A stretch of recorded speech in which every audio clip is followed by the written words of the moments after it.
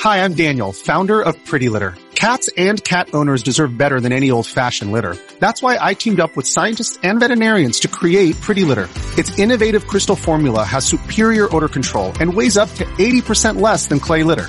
Pretty Litter even monitors health by changing colors to help detect early signs of potential illness. It's the world's smartest kitty litter. Go to prettylitter.com and use code SPOTIFY for 20% off your first order and a free cat toy. Terms and conditions apply. See site for details. Hey everybody, today Rahdo runs through his top 10 all things Pandemic, which is a very special and important top 10 for me because Pandemic is the game that brought me and my wife Jen into the board gaming hobby when we stumbled across it by accident many, many years ago, and it's still one of, if not my favorite Modern Designer board game of all time. I love it. I've played everything there is out there, with the exception of Pandemic Contagion. I have not touched that one, I have to admit. But I've loved almost everything, and today I'm going to be counting down my 10 favorite things. And you might think, oh, he's going to talk down, expansions and spin-offs. Not really. I'm going to count down my top 10 favorite mechanisms within all of Pandemic, or I should say, all of the offshoots of Pandemic. Your states of emergency, your ins the labs, your legacies, and all of that. I made a list of whatever it is. It's over 20 different mechanisms that have been added to Pandemic over the years through all of these different means, and I have ranked them.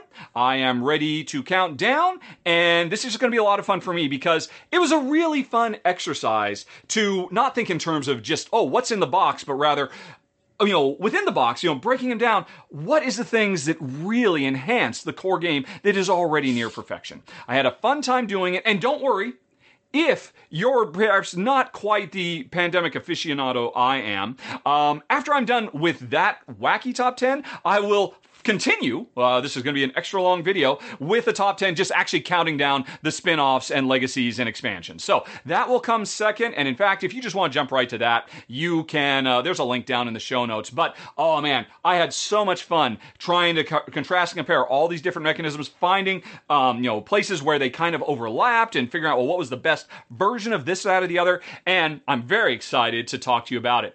But I am not alone. Hey everybody, give a big Rahdo runs through, I can't think of the word, a warm welcome to Lizzie Tabor of Long Distance Gamers. Hi Lizzie.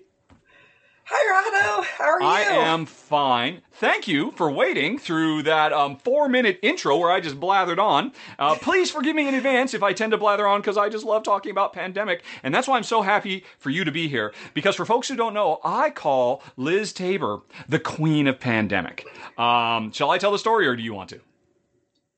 You can go ahead. All right. Well, Pandemic had a wonderful 10th anniversary edition, whatever it was, last year? 2 years ago, I guess? And 2019. Yep, 2019. She even knows the release years. Look at her. She is an amazing font of Pandemic wisdom and knowledge. But anyway, so the 10th anniversary came out. Everybody covered it. I covered it, and there were definitely thoughts about it. But here's the thing. It wasn't until Z Garcia of the Dice Tower covered it and said, hey, what's with, there's an entire missing link between two Far East cities. This is ridiculous. This is an outrage. And I thought at the time, oh my gosh, Z knows Pandemic so much better than I do because I didn't notice that. And the publisher didn't notice that. And Matt Leacock, the designer, didn't notice that. Z must be the king of Pandemic. But then I discovered it wasn't Z. It was Liz. That's why she is the queen, because she told Z about it, and then Z is the one who reported it to the world. So I was talking before we started recording. I was amazed. Nobody noticed that. I mean, in all of the testing it went through, and all the production meetings and all that. What two cities was it that were missing? Ho Chi Minh and Bangkok. She even remembers the two cities, and you just noticed it while you were playing because you know the game that well. Yes, I was playing it. I went to move treat, and I couldn't move treat. So I thought I must be crazy. So I pulled out my old board and checked the connection, and it for sure was there. But all the other ones are good. Yes, okay, yeah, very important. And for folks who did get the 10th anniversary, and this is news to you, wait a minute, my board's broken? You can actually get a very nice little sticker. I did a video for it. Hit that eye in the top right corner screen. You can watch me applying my sticker to fix my 10th anniversary. I don't know if you ever got yours fixed or if you like living with your variant board. No, I prefer to have the original connection. But here's the deal. as far as I'm concerned, you know Pandemic better than Matt Leacock knows Pandemic. So, you are the queen of Pandemic. I don't know about that. That's going real far. I don't know. Is he here? I mean, if he were here, if he were the king, wouldn't he be in this video? Actually, man, now that I think about it, I should have asked him. That would have been awesome, a three-way. Because what are Matt Leacock's favorites? But regardless, that will be a subject for another day. Matt, if you're watching this, leave comments down in the show notes. What are your top 10 favorite mechanisms? And everybody, of course, please do that. But today, it's me and Lizzie. So, I did my best shot at trying to look through all of the expansions and the spin-off games and identify every time there was a new mechanism. I sent it to Liz and said, okay, this is the list. Is this right? And she replied saying, nope, you missed this one and this one and this one and this one. So once again, she saved me from myself. That was great. And so then we both worked from the same common list of mechanisms within these expansions and spin-offs, and we have our favorite 10. So you have your list at the ready. Yes, I do. Okay. Old school analog. I've got mine open up in Notepad as a text file over there. And without further ado, are you ready to go? I am ready. Okay. Then let me go on ahead and jump over here. That's the one. Yep. And we'll start. You want to go first or shall I go first? I'll let you. And then you can have the final word with the number 1, so we could swap for that one. Well, you want me to swap midway through? That's a recipe for disaster. It'll all fall apart. All right, okay, well then, do you want the first word or the last word? Let's see. Looking at my last one, looking at my number 1, do I want to start strong or end weird? I'll be the last one. So you go first. Tell me, Elizabeth Tabor, what is your 10th favorite expansion spin-off mechanism for Pandemic? It comes from Fall of Rome. Okay. It is the solitaire variant. Okay. So before it was a different, and Fall of Rome made it so that you had one hand controlling 3 people, and then just the sideboard that was really cool that you could put things in and out of, and it was just a really unique way of dealing with the solitaire play. It is. I completely agree. There's 2 official solitaire versions. This one and then the one that was, I think, in the lab, right? Yeah, the CDC. The CDC, you have a special little card that helps you out. I don't know. I was about to ask which one do you like better, but that might be giving up your list a little bit later. So maybe we shouldn't, because we literally have no idea what's coming. But I'm going to ask you anyway. Which one do you prefer? The Solitaire in Rome. The Solitaire in Rome. So that means we will not be seeing in the lab Solitaire version. Well, why? How do you compare and contrast the two? I played the CDC variant a few times. I just didn't really like it. I liked having multiple players. Okay. And so whenever I would play Solitaire before Fall of Rome, I would just control 2 to 3 players. Oh, so you... And just have the hands open. Yeah. You said, to heck with you, Tom Lehman, and your weird little CDC thing. I think it was Tom's design, not Matt's. You would just play multiple hands. And this is... you're right. It is a great way to do it. My issue with it is, and I think it's brilliant. I think you're right. I think it is probably the stronger overall design. But it does kind of pull you back. You're no longer somebody in the world. You're kind of a general telling people what to do kind of a thing. And that's always, kind of an issue for me. But I do think it's really brilliantly done. Have you ever used it? Have you ever retroactively applied it to regular Pandemic? Does it work there? Yeah. Not as well. It has... Yeah, it's a little bit too overpowered in original Pandemic, I've noticed. I win a little bit too easily. Right. I mean, but you could just increase the difficulty to offset that, presumably. Or do you already play at nightmare levels all the time anyway? I generally will play with the Virulent Strain and the emergency events. So that is generally how I will play the base Pandemic. Well, there's one thing I've been curious for quite a while, if it would work. And you're saying it does work, but it also you need to counteract it because it makes you more powerful. Whereas obviously it's part and parcel of Rome. So that's your number 10, the Fall of Rome solo variant, which is, I completely agree, it's excellent. It's how I actually filmed it when I did my run through, which is what everybody's been looking at on screen this whole time. Me actually playing that, and it's a good number 10. Good number 10. Would you like to know my number 10? Well, thank you. Of All right. course. Well, my number 10 actually surprised me. When I set out to make this list and quantify all of them, I thought the lab from In the Lab was going to make it much higher. But it comes in at number 10, and only barely, because my number 11 almost kicked it out of the top 10 altogether, but I couldn't at the end. And I know you know In the Lab. I don't have to preface saying, I don't know if you played In the Lab. Of course you have. You probably know it better than I do. Originally, I thought I was so in love with In the Lab. It was my instant overnight favorite way to play Pandemic because it adds this whole extra board and it doubles the complexity of the game easily because now it's not just a matter of collecting the cards, going to the right place and turning them into cure. Now you have to actually do a lot of work with those cards to actually go through all these very specific steps that are modeled after the reality of trying to, create cures for these kinds of outbreaks. You have to sequence things, and I remember what all the stages were. There's 4 different stages, and so it adds this extra level of complexity and depth, makes the game bigger and heavier, and that's why I loved it. And the other reason I love it is because it really accentuates cooperation between players. Because if you and I are just playing regular Pandemic, hey, once you've got 4 red cards, well, okay, it's all about getting you that 5th red card. I'm really not involved, and you're kind of like carrying the football. But in the lab, there are all these different steps, and so players can, okay, I did the first step, now you do the second step and the third step, and I'll take it across the finish line. So I really like that too. But the more I thought about it, it does really change the feel of Pandemic, more so than anything else out there. It is, I would argue, the heaviest, most complex thing you can do. And, Pandemic does lose some of its immediacy and its urgency. And so I think, with the benefit of hindsight, thinking about it a little bit more, well, as it happens, there were just 9 things I like more. But I really do still like the lab. And what do you think? I like it. It's, spoiler alert, not on my list. Okay, well, I'm really glad it made it on the list, because it deserves to be on somebody's list. It is definitely a very good innovation. It's just it doesn't feel Pandemic to me anymore. Yeah, that's entirely right. It feels very thematic for what you're trying to do in Pandemic, but it also doesn't feel like what you normally do. Yeah. Well, yeah, it strips half of the game out and replaces it with this completely new mini game that's literally off to the side. So yeah, it messes with the purity of Pandemic for you. You're saying. Yeah. That's a totally understandable, and I'm sure you're not alone in that. It is it is a deep pool to dive into. So for you, it's kind of that's kind of a nice variation, but it doesn't speak to you.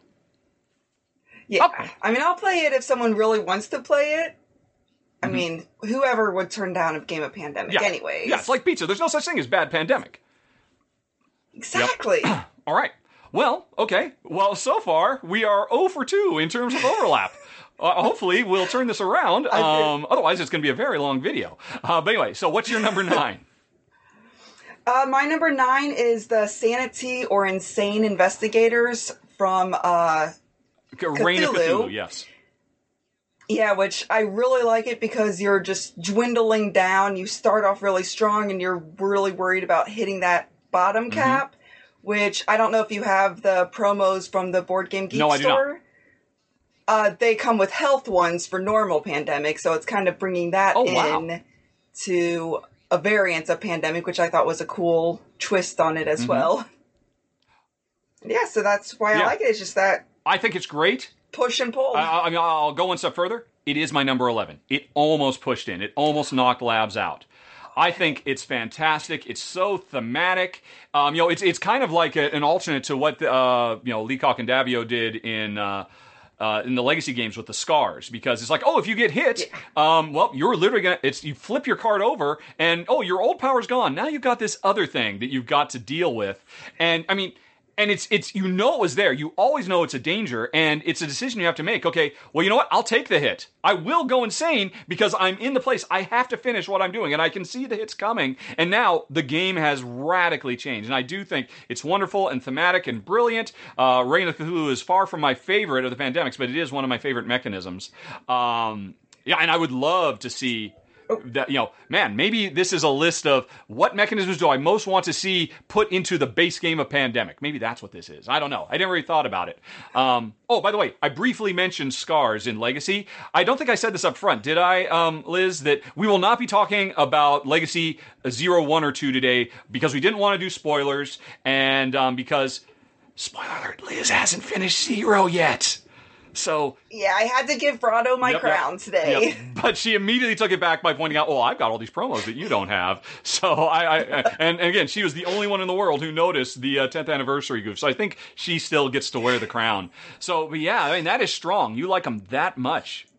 Yeah, I really like that push and pull that it makes it changes it to the point that you aren't playing the normal same power throughout the entire game. Yeah. Yep.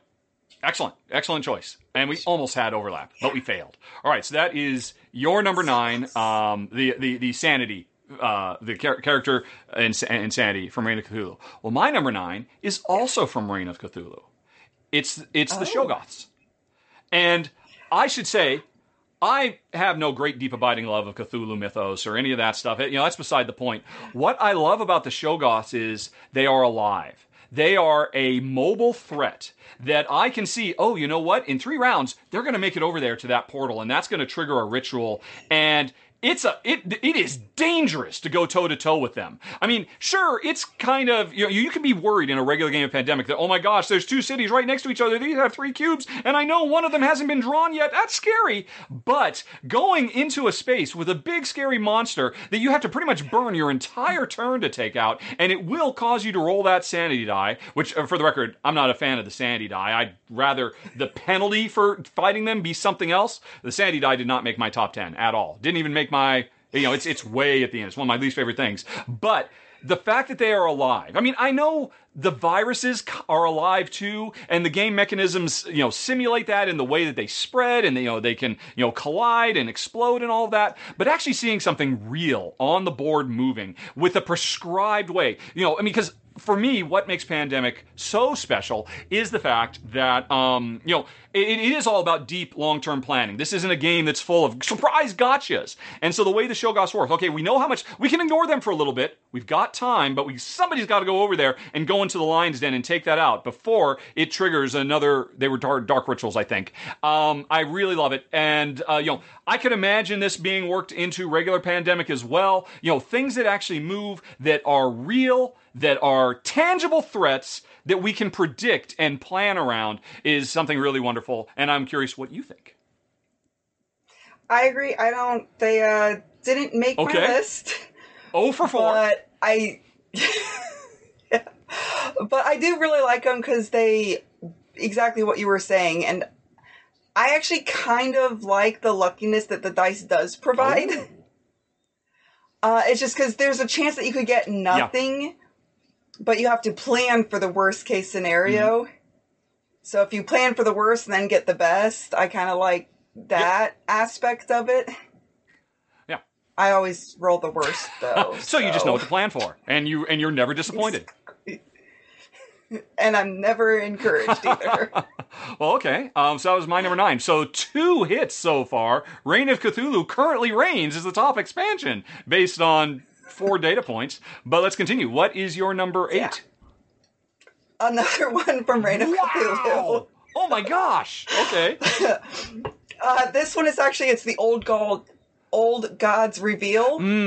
So whenever there's a dark ritual, those coming out, I just like how it's an unpredictable predictable. Yeah. If you know the game well enough, you know what all gods are in there. So you can know, okay, there's a something point chance that it's this god that I really hate. And I'm hoping it's not him, and it's not. But now I have to deal with this other issue. And it's either an immediate effect or something that will change the game a tiny bit until your next cure or gate close in this scenario. Yeah. Or a continuous effect that will affect you for the rest of the game. And it makes you feel like you're going a little bit mad. It is certainly very thematic. I think that's why I forget. Yeah, I think I'm okay with a little bit of luck in this one because it's you are going crazy. Yes, yeah, it so fits the story. I'm trying to remember. Are there? I mean, I forget. I think there's 7 of them, and they're all laid out face down. You don't know what order, but are there some that are left in the box so you can never be 100% certain if Rylith or Cthulhu is going to be in there? So there is there's a little bit more uncertainty, right? Yeah, Cthulhu's always the last one, but there is always uncertainty as far as what is in there. Yeah, what is in there and what order they'll be. Honestly, I like them a lot too. I mean, certainly that's probably the biggest consistent thing about Cthulhu. It does such a great job bringing, the oppressive and nightmarish, theme and feeling to Pandemic. And it's one of the most thematic ways you can play Pandemic. They probably would have made my list if, as part of setup, you put them all out face up. So they become more of, okay, I know exactly what it's going to be. Yeah, we know what this one is. Fine, let that one go because we're already prepared for it. But, oh my gosh, we can't let that one fall. If it felt a little bit more like the 12 months of In the Year of the Dragon from Stefan Feld, where you know exactly all the bad things that are going to happen, and you're already planning from round 1 for that 5th one when it's going to hit, and you're trying to push back. Now, I think to do that, they'd all have to get like twice as nasty, so you'd really be afraid of them. Because then it would be all your fault, because you know the order of things are going to happen. Something like that. So there's just they're just a little bit too random for me, just a little bit past that, because, it makes the game a bit more tactical, a bit less strategic. But I totally get it. They are great. Yeah, I just like it because you're in the Cthulhu world. Yep. Although, I'm not a whole luck-driven person, so... Spoiler alert on our next list. I was going to say, I'm not seeing evidence of that so far. You said you like the die, and you... Yeah. Well, okay. But in the Cthulhu. When you're playing Cthulhu, that means you're in the mood for that. Right, yes. Reign of Cthulhu. Okay, so that was your number 8, the what is it? The Awakenings. Right. So, yes. And actually, to be fair, that ranked pretty high in my just missed the list too. And they probably would have pushed in if they were all face up the whole time. Much like my number 8, Historical Diseases from Iberia. Yep, yes. That's what I'm talking about. Now, if I recall correctly, you'll know better than me. You basically pick, right? There's one of them for each of the 4 color diseases, and you could put all 4 of them in, and it just gives special rules and restrictions and extra things you have to deal with, and it gives them more of a thematic feel. It makes them feel more like an actual villain that's trying to thwart you. But the important thing is they're there from the get-go. They are not like, say, a mutation. They're not just something that randomly pops up halfway through the game. They're something we know about right from the get-go, and we have to plan, and it makes the game have an extra level of strategic depth, because sometimes we'll say, okay, well, we know that's the way red works. What is red? I think red's the one where you have to pay more to get rid of the cubes than normal, something like that. Yeah, it takes another action. Yep. Oh my gosh, do you know all 4 of them? You don't know all 4 of them from memory. I don't know all 4 of them off the top of my head. If that makes you feel any better, I just remember that red takes more work. Yes, I think that's why that's the one that's stuck in my head as well, is the really nasty one. But black comes out more often, and then blue extends further. Oh my gosh, look, you are remembering them all from memory. What's yellow? Oh, yellow, if you hit it, it expands out to the ones next door. I would be surprised if Matt Leacock could have listed what all 4 of them were from the top of his head like that. That you are the queen. You cannot deny it. I mean, and correct me if I'm wrong, it's totally coincidental, right? That you actually have that lineup of Pandemic stuff behind your head. That was just your setup anyway. You did not do that just for this video, did you? I did it just for this video. Okay, you did it just for the video. All right, so it was a little bit of showmanship you were bringing to the table. All right. Yeah, I want to show off. Yep. You have a crown, too. You haven't put it on yet. I don't know if you're saving it for a special occasion. Hold on. We got to go back full screen for this. Yeah. That is the... yeah, you can have it... There we go. On, but you can't really see the crownness unless it's off to the side a little bit. Is that a Burger King crown? You just turned it out of Pandemic? No, I just cut it myself, taped it together. All right. That is the kind of dedication you get from Liz Tabor of Long Distance Gamers, and that is why she is the queen of Pandemic. And you are not obligated to keep that on your head for the rest. Don't worry about that. Yeah, it'll probably fall off the side. Oh, it won't. Oh, there we go. All right. So anyway, yeah, that's why I love Historical Diseases. I mean, I can't imagine playing with all four, but it's nice. It adds a lot of variability. You know, when we would play, and we would just mix it up and just pick one randomly. And, oh, here's another problem we have to solve, and we have to deal with it from start to finish. And that's why I'm saying, if Awakening Rituals, even if Awakening Rituals were like, hey, you can see the first three. And then, 4, 5, 6, and 7 are face down. Of course, you know what Cthulhu is. And then when you do one, then you flip the next one. So you even have just like a little bit. I mean, that's going to be kind of a recurring thing for me, that I tend to stay away from the surprise gotcha stuff, and I'm more interested in the, oh wow, here's extra stuff we have to deal with sort of things. Oh yeah, I'll have to play test it. Yeah, we'll see if it will become a Rahdo variant. All right, I'll take that. Okay, very nice. Well, that was my number 8, historical diseases from Pandemic Iberia. What is your number 7? Wow. Uh-oh. Historical diseases from Iberia. Yes, our first crossover. I don't... And right after each other. I don't have any kind of fireworks or ding, ding, ding prepared. I should have. Okay, tell me, why are you so fond of historical diseases? It follows history a bit. It gives you a little bit of that flavor while giving it a little bit of a mix-up. I like it when there's something that adds a little bit more in the box that you get, simply because sometimes it can get a little bit stale when it's just 4 epidemics and you're trying to find 4 cures. It's great at the very beginning. It's great when you're just starting Pandemic, but if you've played it well over 100 times, that would get a little bit old. So I like it when there's more variety inside the box, and I just love the different diseases and how they operate. That is actually a good point, too, that I didn't mention. I think another thing that's great, and it's just really been true for all of the spin-offs, is how much more focused Matt and his co-design partners have been on thematic verisimilitude. You know, I mean, it is based, I mean, there's actually little history lessons about each of the 4 diseases and, how they were in the Iberian Peninsula. The rules are also clear, by the way, that they know that not all 4 diseases were active at the exact same time. They did have to make, some compromises for gameplay. But, that is a recurring theme. It's certainly what Cthulhu is all about, making more of a story. I mean, because Pandemic itself it's fairly thematic, but it's still kind of abstracted as well. Maybe for good reason, because if it were really not abstract, it would be horrific to experience, because if you stop to think about what those cubes represent, certainly in this day and age, but still, all the same, the extra attention to detail, bringing history alive is another great thing about the, the historical diseases. That was your number 7. Yeah. Yeah, and I also really like how the thematicness with it is you can never eradicate. Because they can always come back, and so you can only cure in Iberia versus that little change. Yeah. I like that, which I hope that's not spoiling your list or anything. It may or may not. It may have spoiled your list, but it is definitely appropriate that, again, it's kind of the opposite of the on the brink stuff where, oh, look, there's cards. Every once in a while they pop up and surprise you, but then they're gone. You move on. Whereas here, those red cubes, they've got their special rule, and it won't stop. It just, it just keeps on hounding you, which is really more attractive to me. So that was your number 7, historical diseases. Well, I'm going to switch now and say, well, my number 7, in all honesty, I'm not sure it would have made the top 10 for me, but I was also taking into consideration the things my wife, Jen, really loves too. So my number 7 is from State of Emergency, and it's the Hinterland boards. Oh. Yes.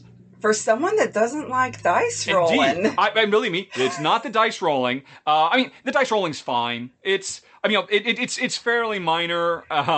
It's still fairly predictable. But the reason is because it literally extends the world. And of course, I don't know what your situation is for playing Pandemic from your first entry. Apparently, you play solo a fair bit. Of course, these days that's understandable. And I imagine you probably. Sorry, I haven't mentioned, by the way. I saw it in alarm. Oh, okay. I have not mentioned what your channel is all about. Long Distance Gamers is a channel devoted to demonstrating how you can play your favorite board games with your friends and loved ones, even if you're on the other side of the state or the nation or the world, and you guys have special terms you use and shortcuts, and basically you do tutorials of here's how you could play Pandemic with your loved ones, or really simple games, really complex games, and it's really excellent. People should definitely check it out. You are really, it's a really helpful tool. But why did I just go off into that? What was I talking about? Oh, Hinterlands. Why? Actually, I have no idea why I broached anyway. Back to Hinterland. Well, because you were going into the sideboard, maybe? I guess. Oh, yes, it because expands out the world? I think you're giving me too much credit. That would have shown some level of preparedness that I said, hey, this is an opportunity to talk about your theme. No. The thing that makes Jen really love Hinterlands is that it opens up possibilities on the board. Oh, that's right. Jen and I only play 2-player. And so when you play 2-player Pandemic, you are, I think, extra aware of the permutations you have to jump through with only 2 people having an entire world to cover, and being both in San Francisco at the same time, so we can hand off that blue card that we need to find the cure. I mean, it's wonderful. It's part of the game, but I know Jen very much appreciates basically 2 sideboards that are super shortcuts that make it much easier. All we gotta do is just get over into the blue area. We don't have to be literally in San Francisco or Shanghai. We can just get into that area. And hey, while we're here, we'll also clean up because it feels like it's always a very slow drip. The die rolls that makes cubes appear in them, it's like, you don't have to worry about that until all of a sudden, oh my god, how did that happen? When did this happen? Oh my gosh, we might die at any second and it'll explode everywhere. And we've been doing too much other stuff. So it's interesting. If anything, it kind of makes the logistical puzzle of getting into the right place at the right time and figuring out how to do that. It takes that away. It kind of weakens one of the pillars of what makes Pandemic special. But I had to put it on the list because my wife loves it. Because she just loves having more control, more freedom, and maybe working a little bit less to be able to achieve. So that's specifically why Hinterlands made my list. Because of Jen. I blame her. And what do you think? I blame her too. Well, as I've alluded to before, I'm very unlucky when it comes to dice rolling. I will roll the red 4 times in a row and have an outbreak. That is statistically Yeah, I know, right? I have never won a single game I've played with Oh my god, Hinterlands. because of the die?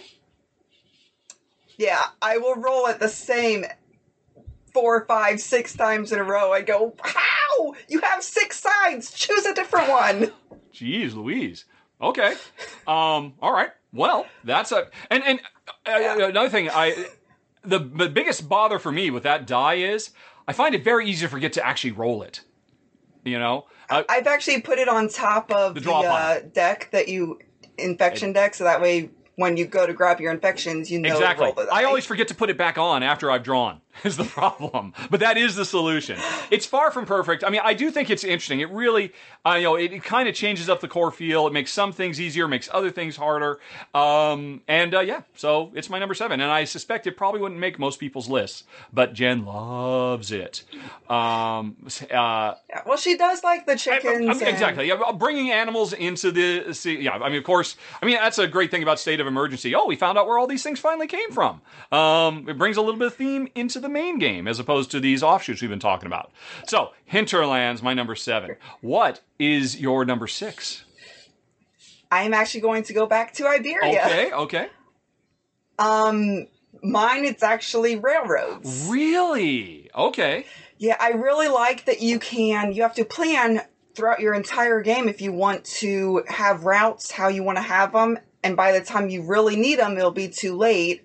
So do you want to spend extra time to build these up, so that way if you need them later on, they're there.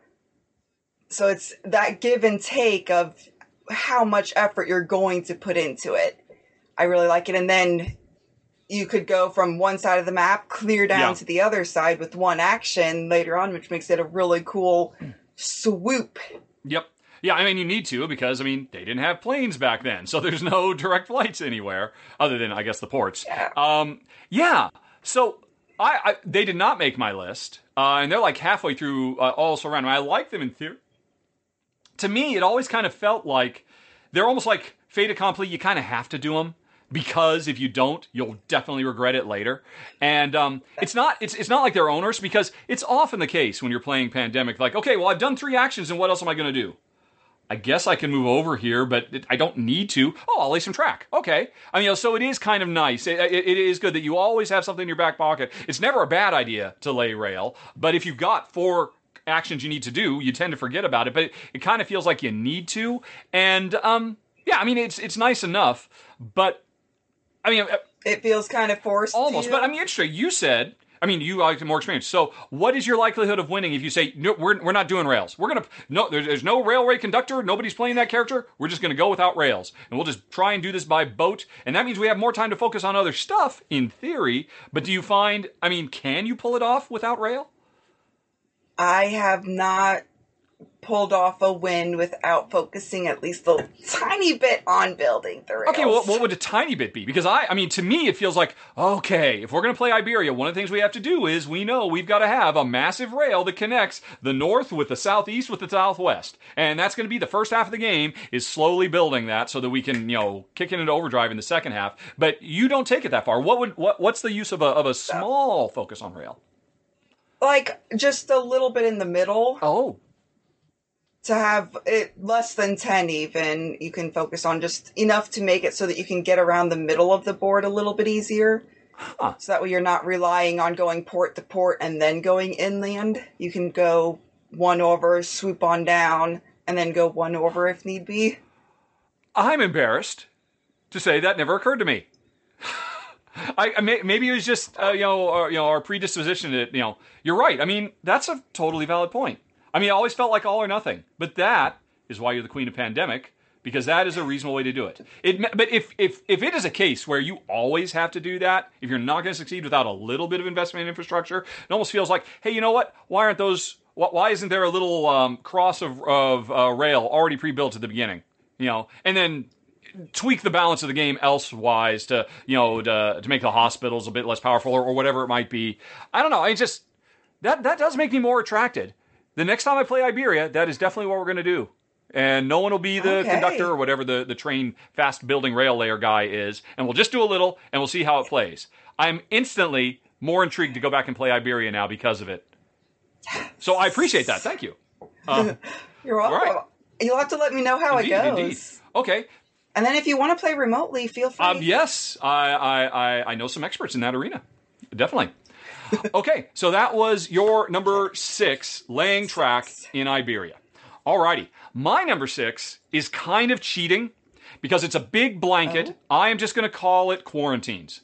But you could also call it purified water. You could also call it, the rising tide. The population cubes are effectively a form of quarantine. We've had 2 different versions of quarantine. Pretty much the entirety of Pandemic Season 2 is all about, effectively giving quarantines a different name, and all of them have the same idea. That rather than being reactive, rather than waiting until the cubes are out and then we got to go out there and clean them up, these are all different ways to skin the same. Nobody wants to skin a cat. I'm sorry to your cat who's in the room. That's terrible. Why would I want to skin a cat? I think he ran away. Okay. Before that comment. No.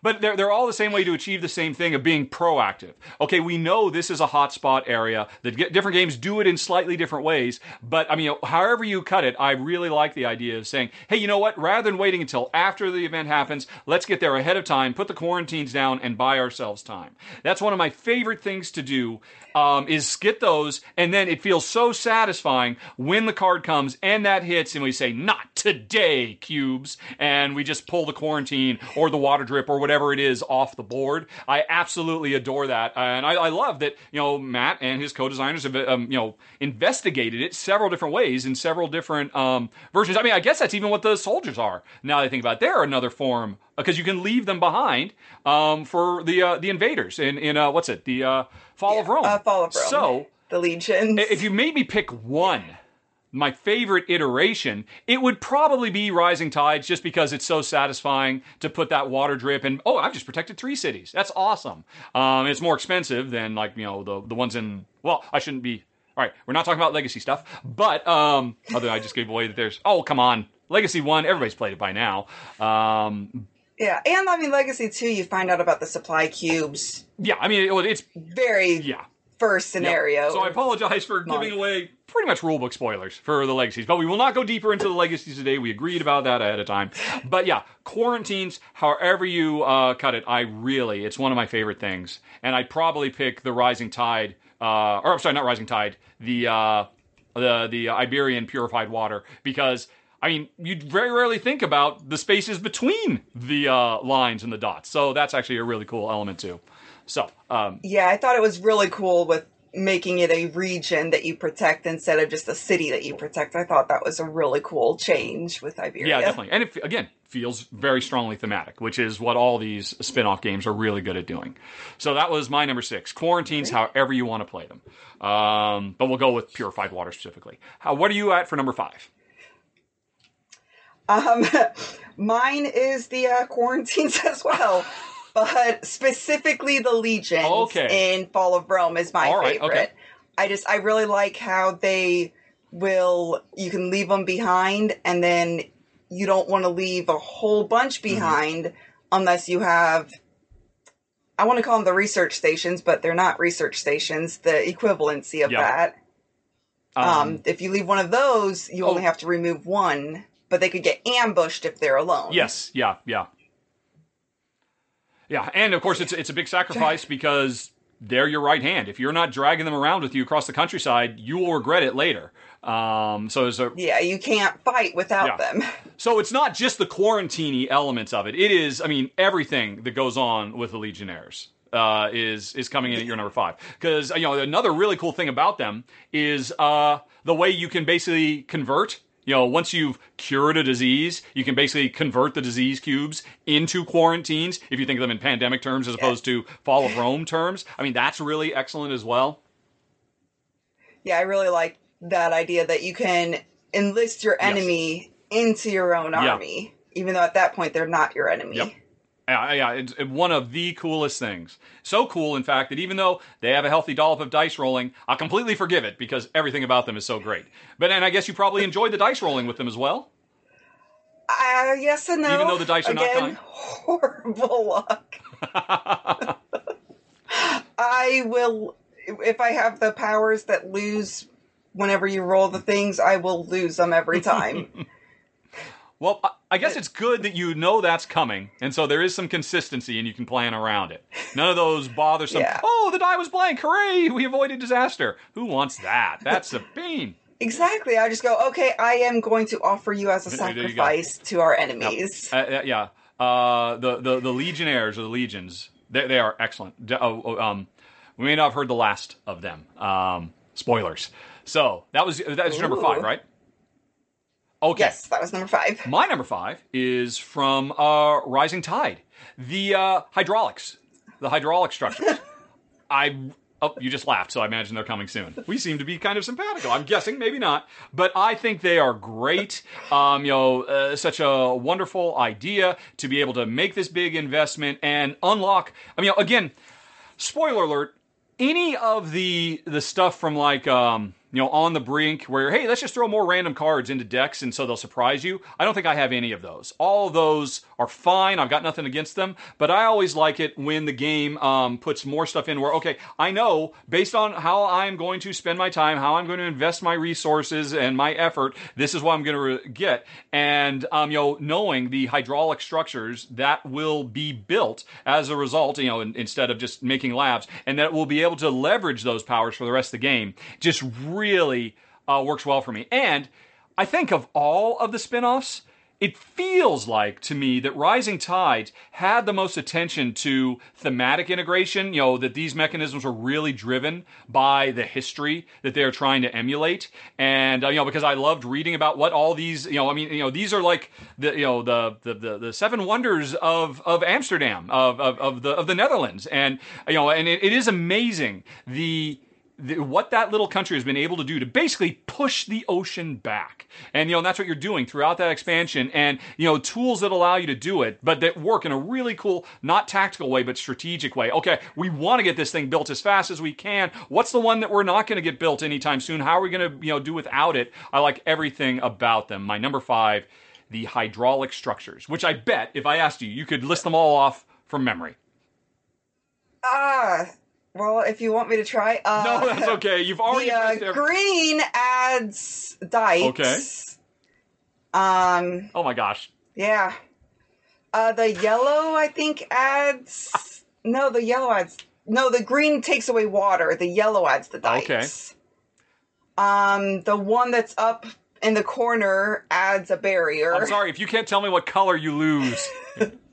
And you Orange, I want to say. And then Oh, that's right. They messed with the colors. Even That's the what's other messing color. you up. If they were just the classics, I'm sure you'd have no problem with the colors. Exactly. I blame the colors, yep. so thank Understood. you.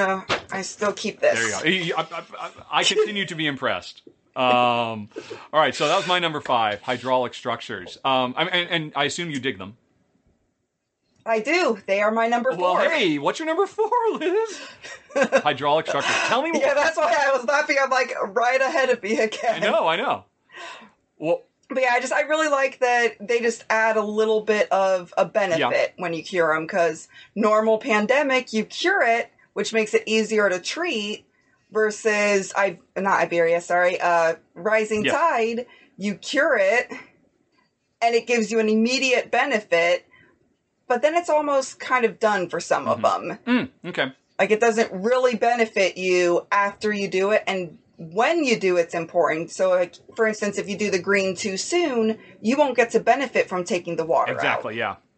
Yeah. That adds that extra So that's level. why I like it. It makes it...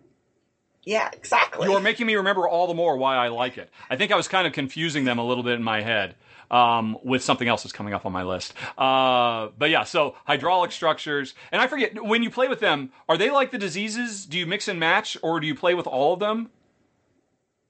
Well, that could be... You do play with all of them out, and they do give you a benefit throughout the game. Curing them, I don't know if that would be breaking someone's future choices. Okay. All right. Well, all right. Hydraulic structures, a very popular ones at number 5 and number 4. My number 4 is my biggest cheat. I cheated a little bit just having this big blanket quarantine, but for my number 4, either one of these two, I'm combining 2 into one thing that for me is a very special Rahdo variant. And I won't mince words. Let's come right to the point. I'm combining the bioterrorist from On the Brink with the solo game from In the Lab. And have you ever tried that? I have not.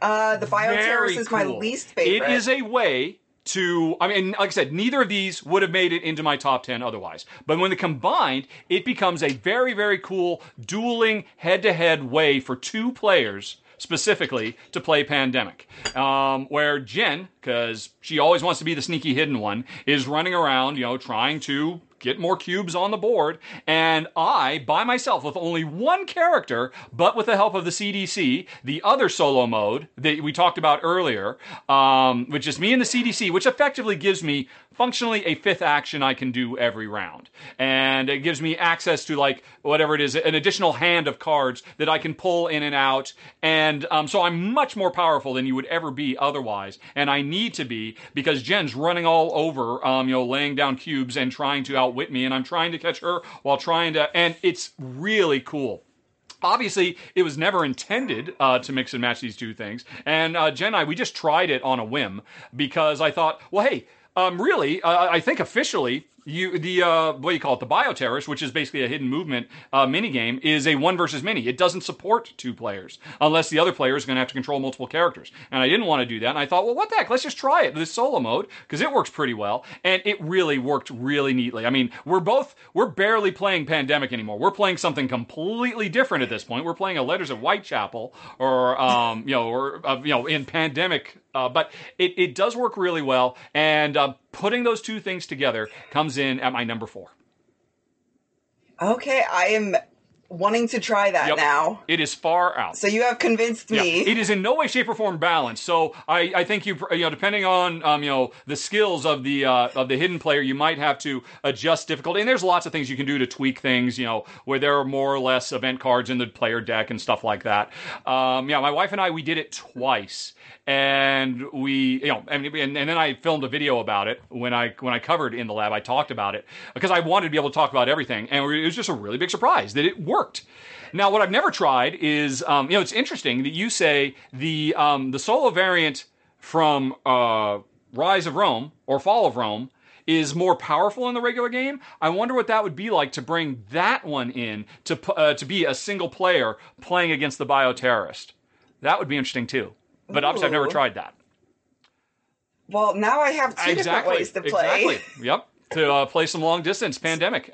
And tell me I'm right or that I'm crazy. One or the other. But it is something that I really enjoy. And maybe this is so high on the list because I'm really kind of proud of myself for discovering it, because I don't think anybody else has tried it. But we thought it worked really nicely. Right. So basically, my number 4, turning Pandemic into a Scotland Yard, effectively. Yeah, Kitty, which is one of my New York friends, she will be jumping on board with the ability to do that. Her favorite game of all time is Letters from Whitechapel. There you go. You got to give it a try. You've got to give it a try. Exactly. So we'll be playing the Rahdo variant soon. And maybe cursing my name, because maybe I'm just a little too proud of my cleverness, and it wasn't quite as clever as I thought. But I thought it was pretty cool. It sounds very clever, though. All right. Well, what is your number 3? It is alternate win conditions. What do you mean? My favorite is from Fall of Rome. It's you can either win by allying yourself with all the barbarian tribes, or you can eliminate them all from the board, or a mix and match combination. Yep. So I really like that, as far as just that if you can't go out and, because in order to ally with them, they have to be on the board. So if they never come out for some cool reason, you at least have that alternative, so you don't lose the game simply by sheer dumb luck. Yeah. And then Rising Tide, you can mix and match those hydraulic structures. You don't have to build them if you're playing with some other win condition for that color. So I really like that as well, although it's still beneficial to build them. Yep. You don't have to. Yes, that is an excellent decision. I mean, you could also broaden that, without going into too heavy spoilers, into the Legacy games. Because the Legacy games really leverage that idea also of, hey, there are several ways. It's not just black and white. There's only one way to win. So for you, like the way I did Quarantines, all is one. You're saying variable win objectives, all is one. And of the different ones you could point out, your favorite is the Rise to Rome one specific, or Fall of Rome specifically. The Fall of Rome, yes. Okay. But they're all, I really like just variability to keep games fresh. Yeah, well, when you played as Pandemic as much as you have, I mean, as much as us, but I mean, nothing compared to how much you've played it. You're always looking for stuff like that. Yeah, okay, that is an excellent one. That was your number 3. Yeah. Okay. Well, my number 3, let's stay in ancient Rome, is the Legionnaires. I think that was your number 5 or your number 6 or something like that. I love them too. 5. And for me, I mean, I love everything about them. Obviously, they are a version of quarantining, like I talked about earlier. But the most interesting thing is that you cannot directly fight the cubes in this game. To be able to deal with the cubes, which represent, invading barbarian hordes, you are having to, what do you call it? Fight them. You go and fight. You have to bring these Legionnaires along with you, and you have to basically sacrifice them to be able to get rid of the cubes. There is some dice rolling. It's not my favorite thing, but I will admit that we have fought, and I have rolled the dice, and I have, fist pumped upon big successes. I have gotten myself swept up by the drama of the dice, but, that's one half of them, but then the second half of, leave them behind. Protect for the future with the quarantines, and that's the second half of them, and then the third half of them, which means I really should have said thirds, is the idea that, as we were talking about before, that you can recruit the cubes once you've cured, once you've formed a treaty with them, right? That's what it's actually called. Once you've made a treaty with the given tribe, you can now recruit them and turn them into soldiers to help you fight the other ones. I just love everything about it. They are absolutely brilliant. And I like them more than you, but you obviously dug them quite a bit as well. Yeah, and then I also really like that as the game goes further, you can create your own soldiers less. Mm-hmm. Like, you've expended yourself from war too much, so when those epidemics, whatever they're called, tensions rise. Mm-hmm. I forget what they're called. But whenever those come out, that moves further on, so you have to pull more cards for the bad cards, for the Legionnaires, or for the Barbarians to come out. But you also can bring less Legionnaires into the game. It's like you start with being able to pull out 3, and then it goes down to 2, or maybe Like, you know what I'm talking about? Like the track at the very Yeah. Mm-hmm. top. Yep. Okay. Yeah, I find that really cool with the Legionnaires too, that they start off really strong and a really cool way to get it, and then you do have to force your way to lie with the barbarians and to convert them, because that turns out to be more beneficial. And it also tells a really interesting story. It's just kind of woven into the mechanisms. It all feels, driven by real world pressures that these generals or various folks. I love everything about them, and I love them so much that I will go beyond saying, I go beyond just begrudgingly accepting them. I actually enjoy the die rolling. I enjoy the roll to resolve, and that is a very, very rare thing for me. So yeah, they're fantastic. Fall of Rome's the legions or legionnaires. Okay, what's your number 2? We are going to go back to Rising Tide. I really like how the water flows and how the dikes can prevent it. Yeah, it's the water and the dikes combined. So I'm cheating a little bit with this one as well. It's just, I just like how if it's 3 cubes in one area, if there's not a dike preventing it from moving, it will trickle down. And I like how you have to prevent movement of the water by placing those. Yep. Now that is interesting, that would make it so high on your list, but in the lab doesn't come on your list at all, because in the lab, I would agree, is probably the high watermark for really changing the feel of what Pandemic is. You're playing a different game when you're playing within the lab almost.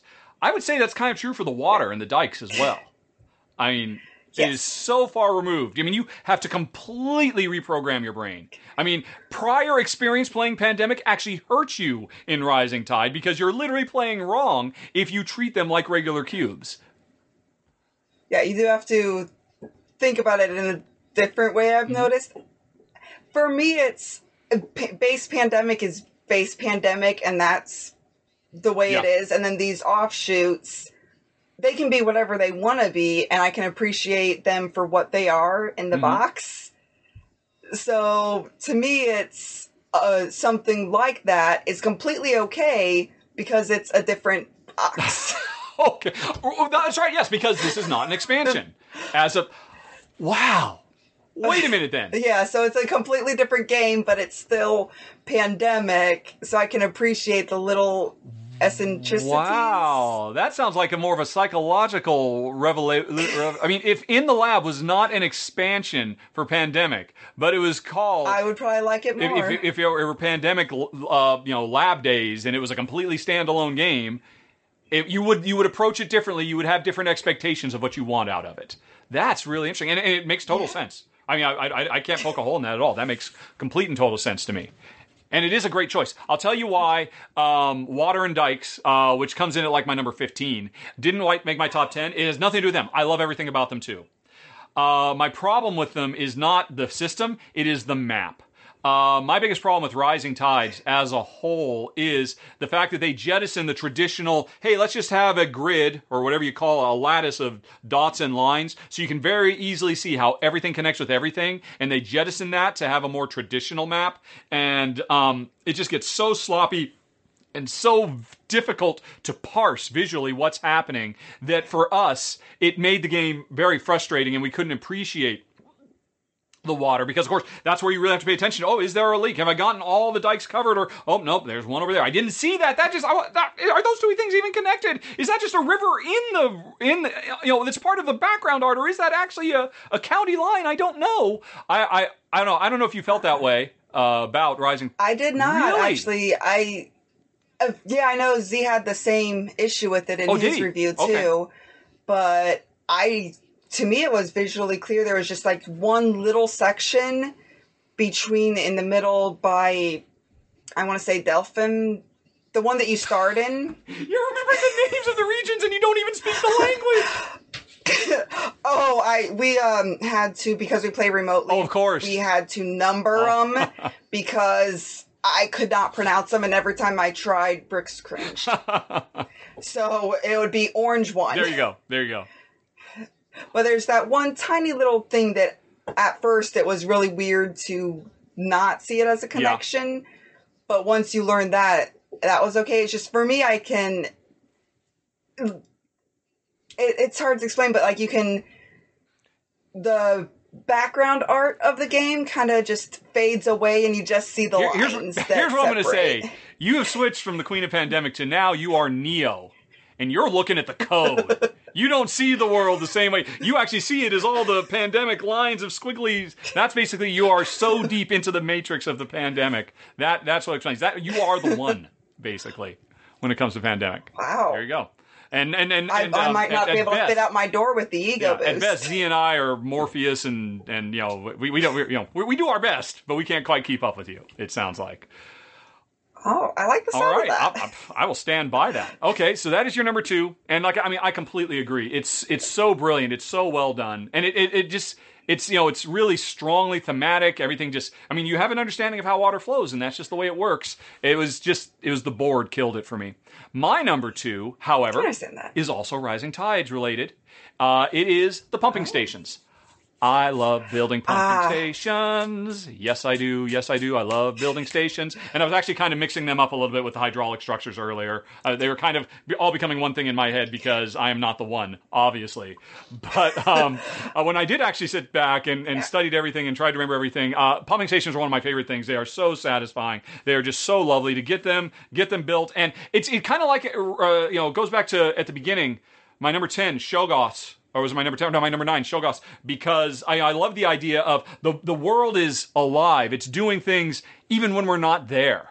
And in 99% of all things in Pandemic, the things that it's doing is always bad. It is always more cubes are multiplying and spreading, or Shoggoths are walking towards their, in Iberia, you've got sick people who are, following the lines to get to the hospital so there'll be an outbreak. It's always bad stuff that's happening, but I love the idea of building something that this is, it's a huge accomplishment, it's a big investment, and it feeds into that simulation so well because, I've got a slow leak. No big deal. The pumping station will take care of it. And it feels to me after I built it, it just feels like a little tiny generator engine with just some lines. And I got, in my head, I know that's not what they are, but it has character to it.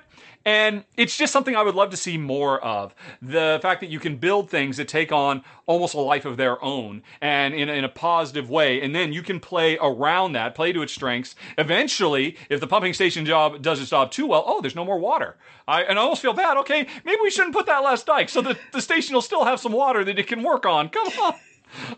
But yeah, I absolutely love them. You don't want to burn out the motor. Yeah, exactly. That's a fair point. But yeah, I absolutely love them. But I do like it. And I would love to see something like that plugged into regular I would love to see a version of regular Pandemic where you could put an equivalent, I don't know, it's some kind of medical triage center that you could put in a space and say, hey, you know what? Let's increase, increase the uptick of cubes that get placed so that this would offset it. I would just love everything about that. So it's my number 2, pump stations, which sounds very sexy, very exciting.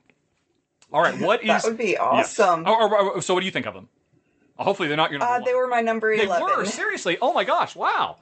I expected there was going to be some simpatico. Barely missed. I expected we'd be a bit simpatico, but then I was kind of worried. But no, I think we are closer. We are as close as I would have hoped. Alrighty, so your number 11 pumping stations. My number. Yeah, 10. I like how you decide where you pull a cube can have great impact, especially because you pull the cards before the water flows. Yeah.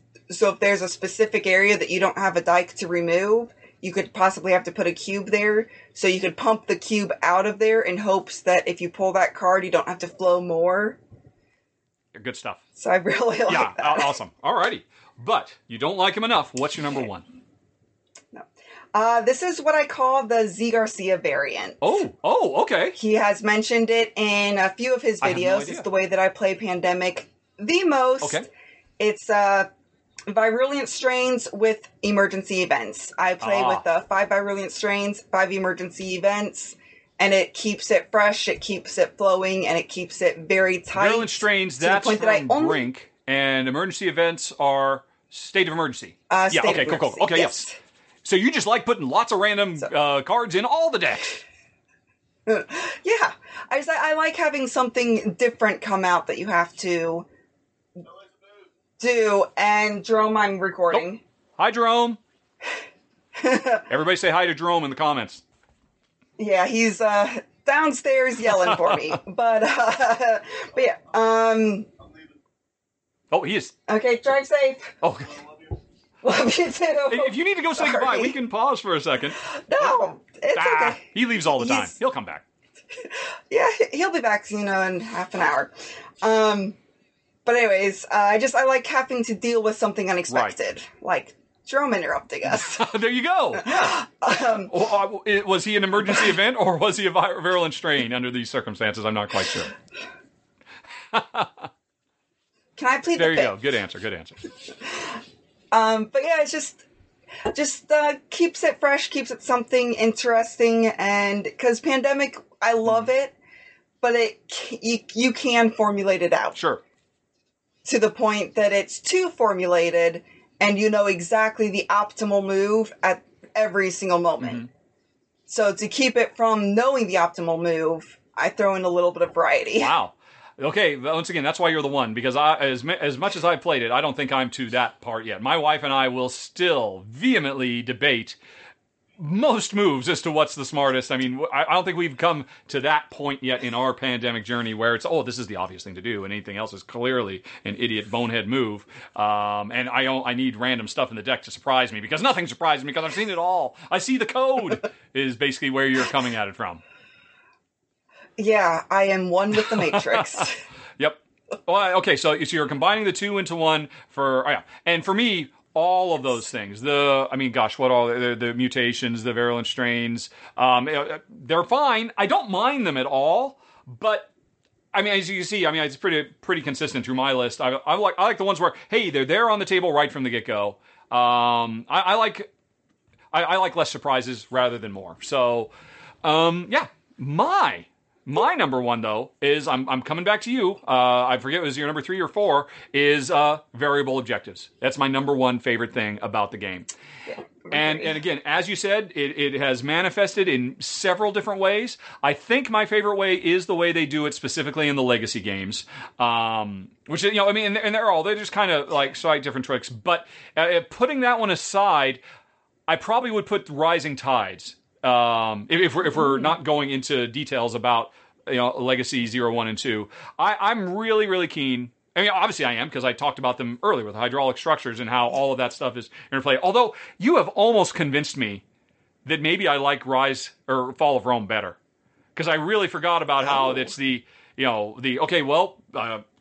all the diseases or eradicate all diseases, one or the other, and you're not going to be able to do it. So you have to kind of mix and match.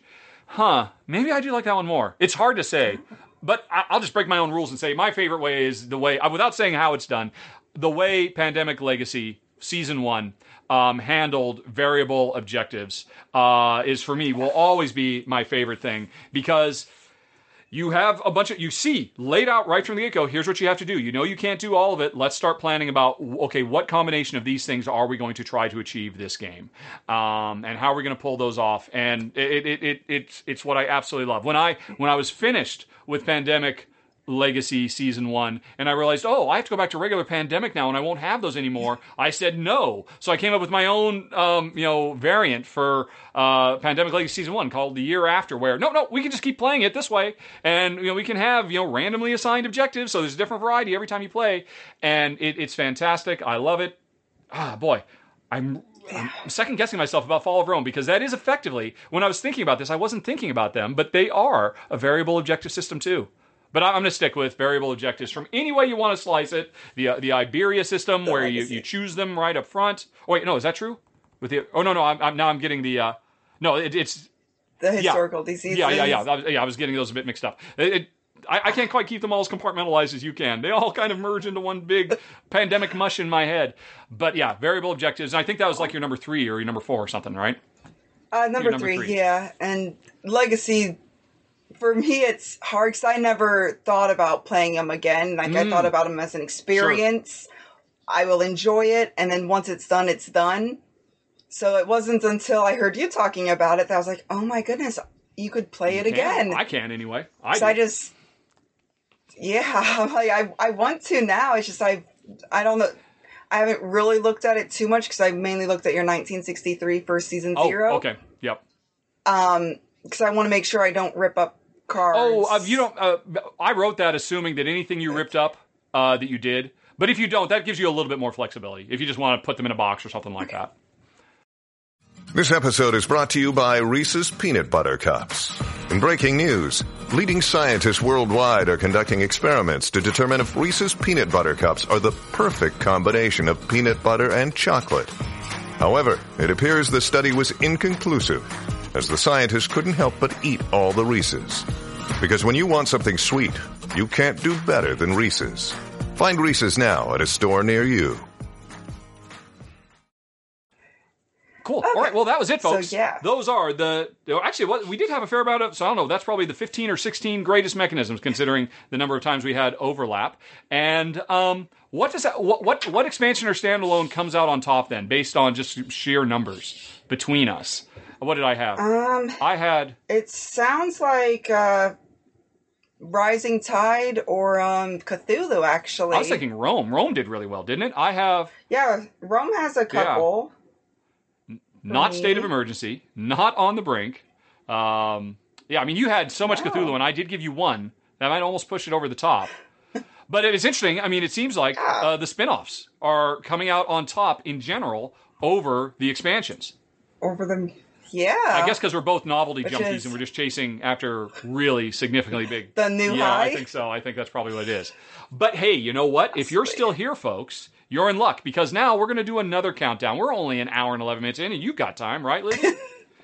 Exactly. I have all day. Then we're going to do now a top 11 countdown, where we are looking at, again, putting Pandemic aside, putting the legacies aside, or no, actually, this is where the legacies could come in, right? So it's the spin-offs and the expansions and the legacies, which I believe I have 11 things in my list. Do you have 11 things in your list? I have 11. Okay, this is probably going to go a bit quicker because, I mean, heck, a lot of this is going to be stuff we just talked about already, the things we tend to like and whatnot. You go again first. What's your number 11? This might hurt. It's In the Lab. Simply because it changes what my Pandemic should be. Wow. Okay, I did not expect that. That is a dagger to the heart. Well, okay, then, I mean, here's the thing. The one thing we didn't talk about, I've never played, and I likely will ever get a chance to play the team game in the lab. How is that? Because, of course, that's another variable objective version of the game, where, a team of two plays against a different team of two, and we have our own objectives we're trying to chase after. I assume you've tried it. I have. I didn't enjoy it, okay. So I've only played it a couple times. It changed it too much. I like that we're either a 1v-all, which is my least favorite way to play Pandemic other than the team. Or we are all cooperating. Yep. Okay. And I prefer us all cooperating. Sure. All right. That's understandable. And again, you have nothing against the lab itself, but it is that it changes the core game so much that it just doesn't feel right for you. Exactly. And they should have made that the fifth standalone, where it was, I don't know, Marie Curie, and we got to play all real historical characters in actual labs producing stuff or something, and maybe that would have worked for you. Matt Leacock, get on that. There you go. I mean, let's see it. Get to work with, I don't know, the designer. Anyway, that's neither here nor there. I'm sure he's got something cooking. My number 11, sadly for you, is Reign of Cthulhu. Okay. And I don't think it's going to be near your number one, but it is, like we talked about before, too much randomness. There's so many things I love in it. I love the sanity. I love the Shoggoths. I love the rituals, if they were tweaked a little bit, like I said. But the way the rituals are done, which is very, very similar to, hey, look, just more random stuff will happen. And, look, random stuff will happen with the die. And random. It was just too much. It was an R&D dive throw one too many, so Cthulhu comes in at the bottom, even though there's a lot of really wonderful elements in it. Plus, also, it's almost closer to what do you call it? Forbidden Island in terms of challenge level. Yeah, because there's only just the one type of color, and you can get around some easier because it's a smaller board. So I thought it was a bunch of neat stuff. I totally get why people dig it. Just wasn't really for us. Yeah, to me it felt more like In the Cure. Yes, yeah. Bit. Which, by the way, we both kept In the Cure off because In the Cure was and Contagion and what's the real time one with the plane? Rapid Response. We left those off because those are Pandemic games only in the title, and they're really completely different things. All right. Yeah. So what's your number 10? My number 10 is Hot Zone North America. My number 10 is Hot Zone North America as well. Hey, finally, Yes. same There number. we go. What do you think? I like it. I love it. It's just, I want to play normal Pandemic. It gives me a tiny bit of flavor, which I actually take my Hot Zone to work with me normally. So that way I can play it. It's a smaller footprint, so I can play it while I'm on a break. But I still want to play Pandemic. Here's the interesting thing about Hot Zone. Before we started recording, I had something to say about it. Or maybe when we were recording, I don't remember. So here's the thing about Hot Zone. I literally just read this morning. The first Hot Zone, North America, was designed by Matt Leacock, and it's basically kind of like Pandemic Express. You only have 3 diseases instead of 4. You have a much tinier map. I mean, everything is just like really stripped down, and it's something you can play in 15 minutes if you know your way through Pandemic. And Jen and I found we'll win no matter what. I mean, we tried to increase the difficulty as much as we could, and it was too easy. Here's the deal. The new one that's coming this year, Pandemic Hot Zone Europe.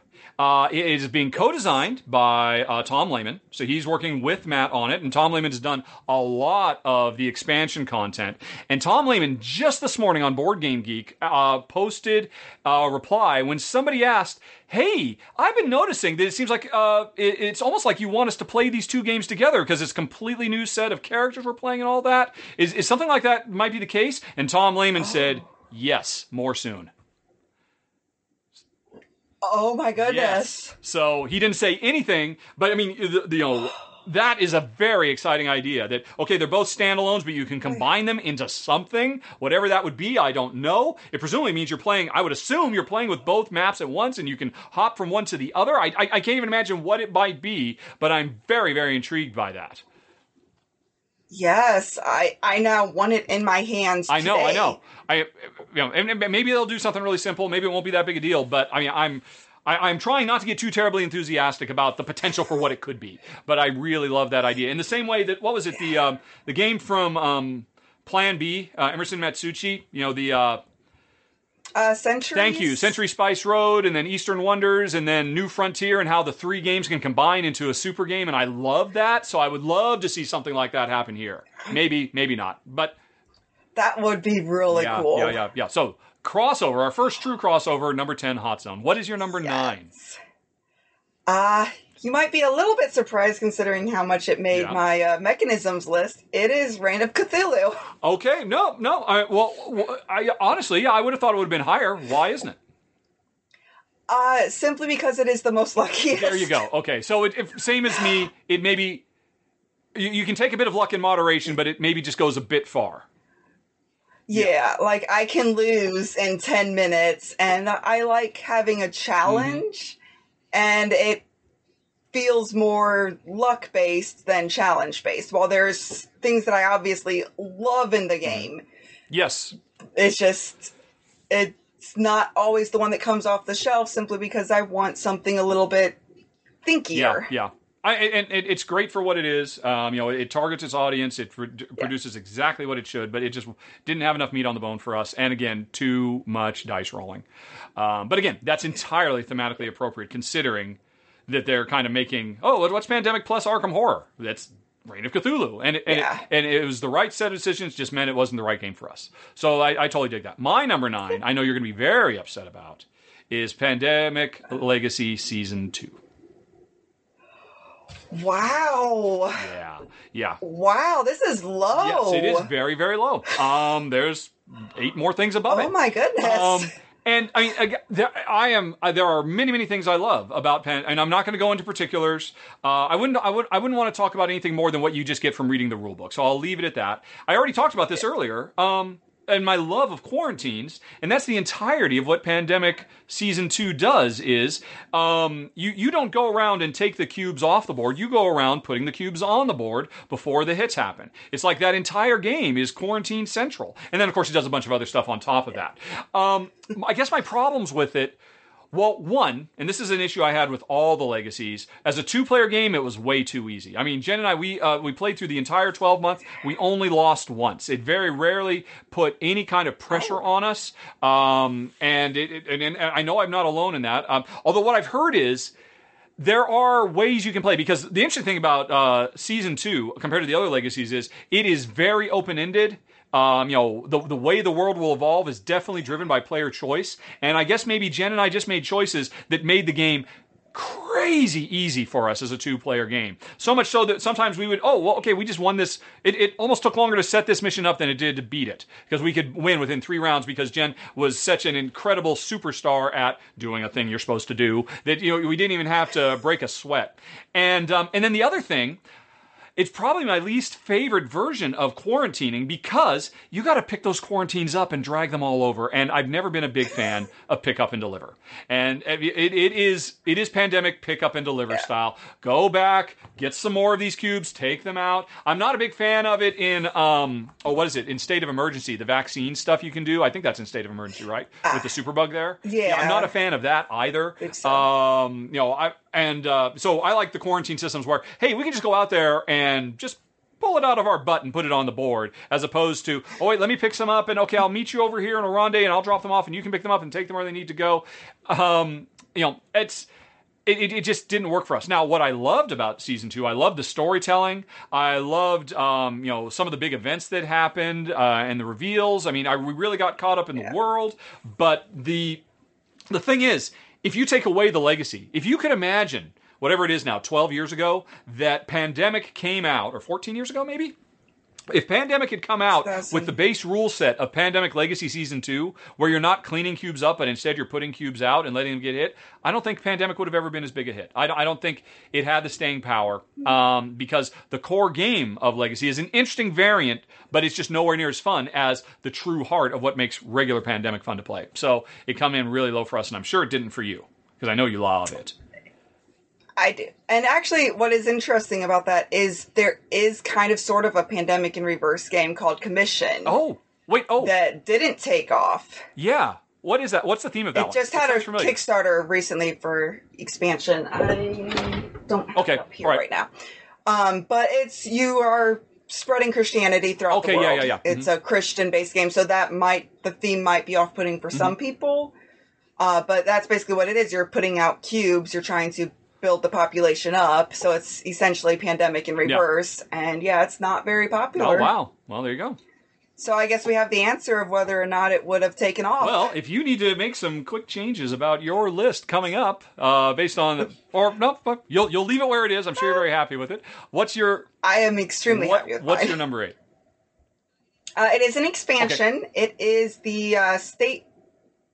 Yeah, wait. We're on number 8. Yes, I'm sorry. Did I say number 7? I meant to say number 8. Sorry. My first you're good. Hey, you have a whole sub channel or sub. Apollo's not. We're flying solo. It's just you and me today. Apollo is not going to save us. Hey. Well, sorry, Apollo. What is your number 8? But mine is State of Emergency. Okay, sure. That tracks. So, yeah. Since you did not like the villains. I do not, but I love the emergency events, which is what puts it a little bit above Reign of Cthulhu. Okay. Otherwise, what do you think about the Superbug? Take it or leave it. Obviously. I mean, I put the sticker on the board, but other than that, I don't really play with it too much. Yep. Yeah. I could definitely leave it completely. Because what I talked about, it's very much a pick up and deliver game. Get your vaccine factory going. Okay, let me go get some of the pills. Let me take them over here. Let me take them over there. And it feels very mundane, picking things up and carrying them around, being a delivery man. I don't feel like I'm a surgical strike force just getting out and hitting where we need to go and then zipping off into the night. Nope. Here's your little lozenges. Thanks. I'll be back next week. It fails to really get my heart pumping, unfortunately. But like I said, Jen definitely likes the hinterlands, and I kind of like them too. Although, as you were right to point out, I'm not crazy about the die there. And emergency events, which you like, again, I could take them or leave them. All right. So makes sense. Yeah, it makes sense. Particularly because that's my number 8 as well.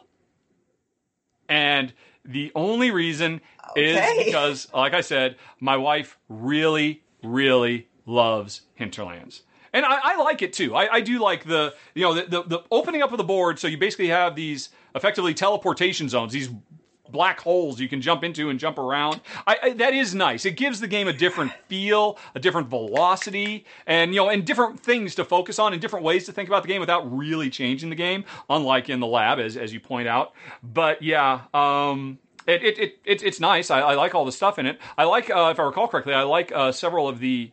I'd have to go back and look. I remember liking. I think it was my second favorite for actual roles that come in the game as well. Although we haven't really talked, and I didn't. That's just very dimly recalling because I did not actually take the time to look up who my favorite roles were or any of that kind of stuff, because that would be like a whole nother list. But okay, so we have our second overlap at number 8. Yeah. State of emergency, right? Okay. Yeah. Apparently, we just needed to go to the ranking of the 11 for official overlaps. I think so. What's your number 7? Yeah. Number 7 is another expansion. Okay. It is On the Brink, and actually the last expansion, yeah. Okay. So it's because of those virulent strain epidemics. They changed the game that much for me in a good way. Right. Okay. Just specifically for that. Pretty much. That is the main thing I like about it. I don't like the hidden traitor or the hidden mechanism with the bioterrorist. Mm-hmm, mm-hmm. Yeah, well, so you don't literally yet. those. You don't yet. True. Or we haven't played the Rahdo You might have a friend who might make you change your mind about that. That would definitely be interesting to hear. I'm sure Jen and I are the only people who've ever done this in the world, so I'm really curious if we're just crazy, if it's crazy talk, mixing those two things. But, so yeah, you just didn't like it in general, but is it only because you're not into hidden movement stuff? Oh, no, I normally love hidden movement games. Okay, then I'm sorry. Then I skip that. Why doesn't it work for you here? It seems to be very convoluted as far as, like, you have to write this down, that down, and then how you have to say it versus, like, letters from Whitechapel, you're just writing down the number that you're moving to. Yeah. Okay. Versus in the bioterrorist, you have to write down how you're moving. Okay. And, like, if it's a direct flight or whatnot. Right, yeah, more to keep track of. So, yeah. So, logistically, there's literally more paperwork, I guess. Yeah, okay. And apparently I do not like paperwork. Okay. All right. I cannot fault you there. And certainly you are not alone. It seems like, I imagine, the bioterrorist should probably make the bottom of most people's lists. If they were doing this same type of list. Did it come in? Is it literally your bottom?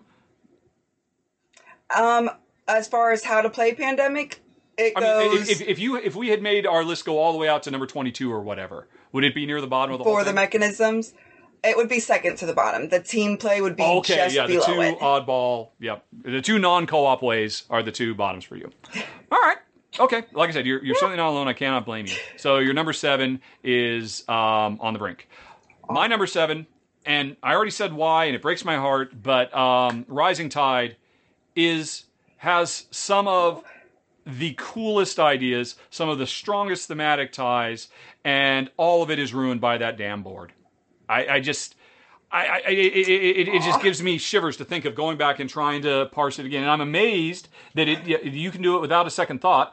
And maybe it's just because you played it more than me and Z, when it boils right down to it. Maybe you just get you get over a certain hump once you've got it and you can just read the board, in a more naturalistic way. But for me, it was just so frustrating. There was actually a few people on Board Game Geek who said, look, it could have looked like this. And they just literally made up their own version of the board where they put the dots over the top and got rid of the lines. I'm like, oh, that just looks so immediately playable and inviting. Why couldn't we have had that so I know exactly where to put the dikes? They go on these lines. They don't even have to be the little sticks. They could just be little, I won't go into what they could be because that would be spoilers for a Pandemic Legacy. But, I love all the ideas there. I mean, obviously several of those ideas made it into my top 10 mechanisms, but that board's playability was just ruined the whole experience for us. I still have it. I would still happily play it, but I would go in with trepidation. And plus, it's exacerbated too, as you said, by the fact that it's great that they're using all the proper Danish names for all these, but they are very hard for pronounce. native English speakers. Oh, and then there's one other thing that really drives me nuts about it too. And this one actually I forgot to mention drives me nuts about Pandemic Season 2 as well. I cannot stand, Lizzie, the idea of cities having multiple cards in the infection deck. That drives me batty bonkers. Because it adds to me, it feels like, I mean, there's always an element of memory to Pandemic, because you know when you eventually reshuffle and put the deck back on top of the main deck, okay, well, wait, did we get to Chicago yet, or had we not? Is Chicago coming?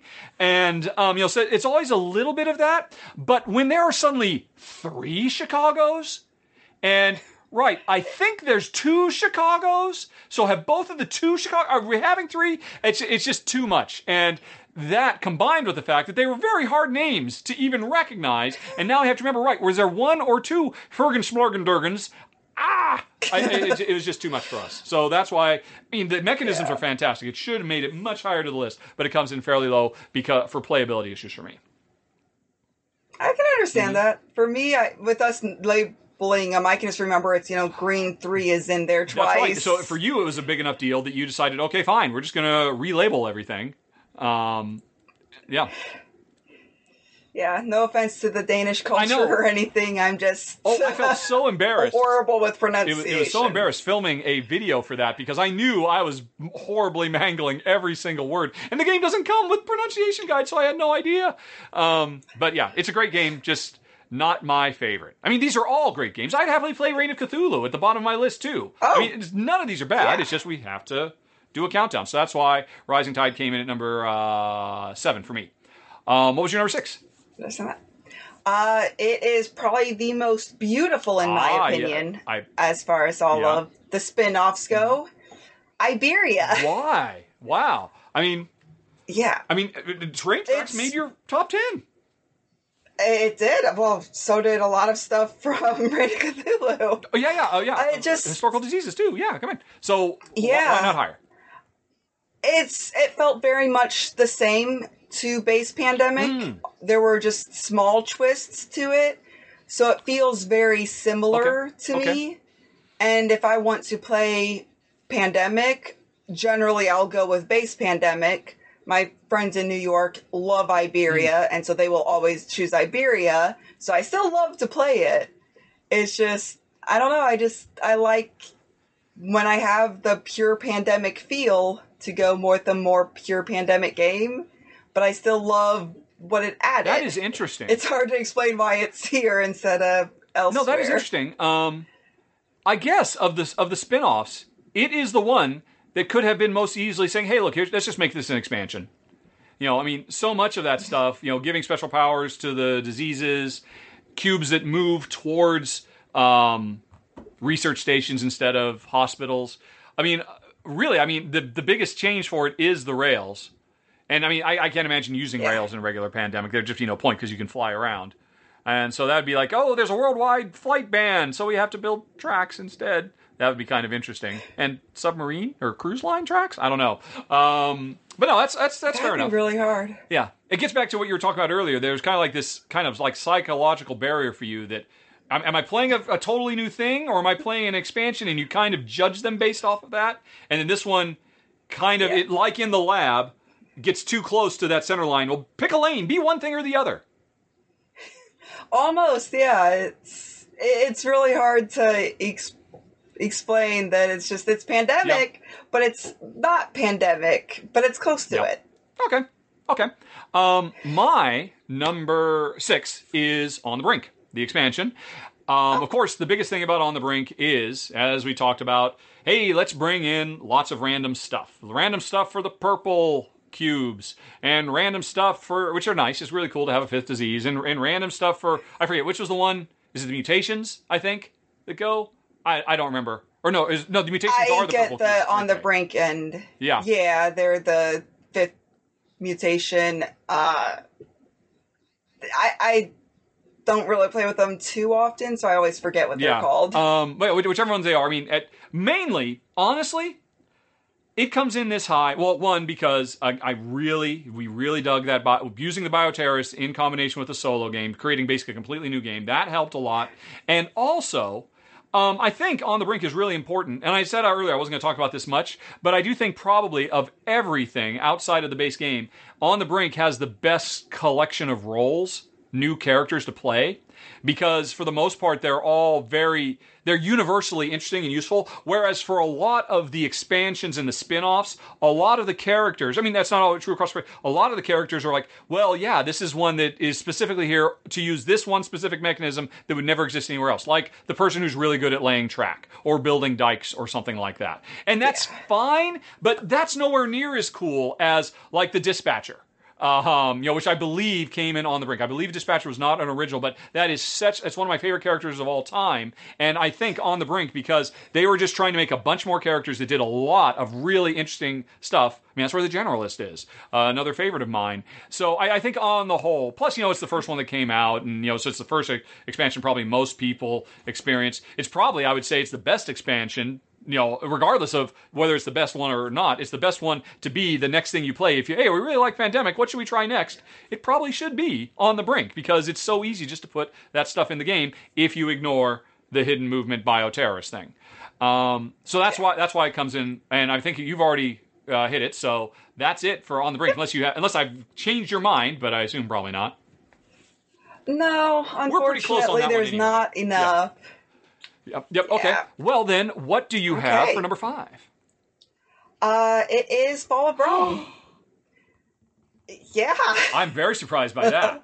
Jeez Louise. Okay. So I ranked them kind of more on, like, the experience they provide, which is obviously all of the legacies are still to come out. Yes. So, but Fall of Rome, it's still, I have found that I kind of have my own variant. Go on. I gave the each of the barbarians certain powers. Uh-huh. So, like, if you lose a fight with the black ones, which I forget what they're actually called, but they will actually move one space closer to Rome. Really? Okay.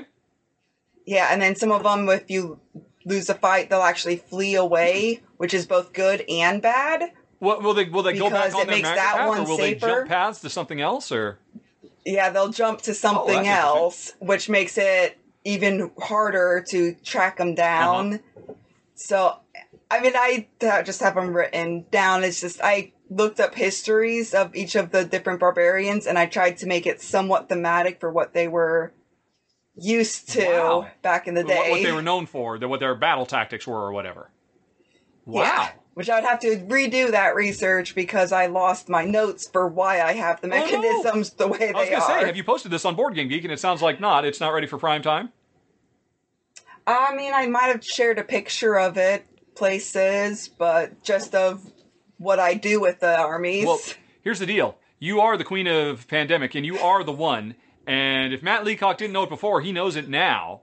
So maybe he's looking for a quick, easy... Maybe, if one of those spinoffs were to get an expansion, Matt Leacock, get in contact. I mean, those, just from what you said, those sound like very cool ideas, I have to say.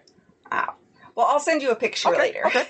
Wow. So that way you can try them out and let me know what you think. So you like the game so much, so you're actually coming up with variants, and yet it still came in at your number 5. Okay. All right. Yes. So you just like the other things even more. My number 5 is Iberia. And I really like Iberia a lot. Like you said, it is arguably the prettiest of all the Pandemics. It is gorgeous to look at. It's got a lot of really cool stuff. I talked about Shoggoths and how I really like them moving around the world. I really like the patients, trying to get to... Yes. I think that's wonderful as well. And, well, what was it? Rising Tide, I did have a bit of a hard time with the names of some things, but it wasn't quite as bad. My wife had a really hard time reading the board, as I understand. She had a hard time reading the names because they were in like a really fancy font, so she kind of struggled with that a little bit, but that's just like, those are like minor nitpicks. Overall, it is a great game, and honestly, it came in where it did because every time I think about it, I think of, right, we're going to have to spend the whole first half of the game just laying track like crazy. And you have made me rethink that. So Iberia, because there's a lot of really good stuff in it that I really like. I love the historical diseases and all of that. So I might change my tune if we do this again in 5 years. The next time I try it, I will definitely try to break my bad rail laying habit. Definitely. But for now, Iberia sits at number 5. What's your number 4? It is season 1. Season 1. Wow. Yes. Okay. I loved the different story that came into it and what it added. It didn't really add too much that we hadn't already seen. And then it did add a little bit. It's hard to talk about it without saying spoilers. Yeah. But I really liked the overall arching story and how it felt like home, but you had visitors over. Okay. Yeah. Yep. I don't know how to explain it non-spoilery other than that. So, I don't think there's much to say. I mean, you like everything about it. I'm more interested in why it didn't come in at, like, number 1. Because you've still got, 3 more things to go. This is your number 4, right? Yeah. Yes. So, right. So, the first Pandemic Legacy comes in at your number 4. And so, I will cross-examine you when we get to, why do you like that better than 1? Alrighty. My number 4 is In the Lab. Which obviously came in way later for you. I love that lab. It does give me a bit of pause. It's a bit intimidating because it's so big, and it does change the game. And so you're perfectly right to have your issues with it. That is it even Pandemic anymore, or is it a Pandemic flavored other game that we're suddenly playing now? But still, I think that's really cool, and I really do. While I agree with you, I do think the Fall of Rome solo is superior. I do really dig the CDC solo mode as well. I do think that's a lot of fun. Ultimately, if I had my druthers, I would always prefer a solo mode where I'm really controlling one person and I feel like I'm that person, as opposed to the Fall of Rome where, no, I am 3 people and I'm a general giving those people orders. It's fine. They did it really well with the combined hand of cards and all that. But I do really enjoy the CDC as well, in spite of the fact, in addition to the fact that I made it part of my weird 2-player dueling variant. So it came in at number 4 for me. What's your number 3?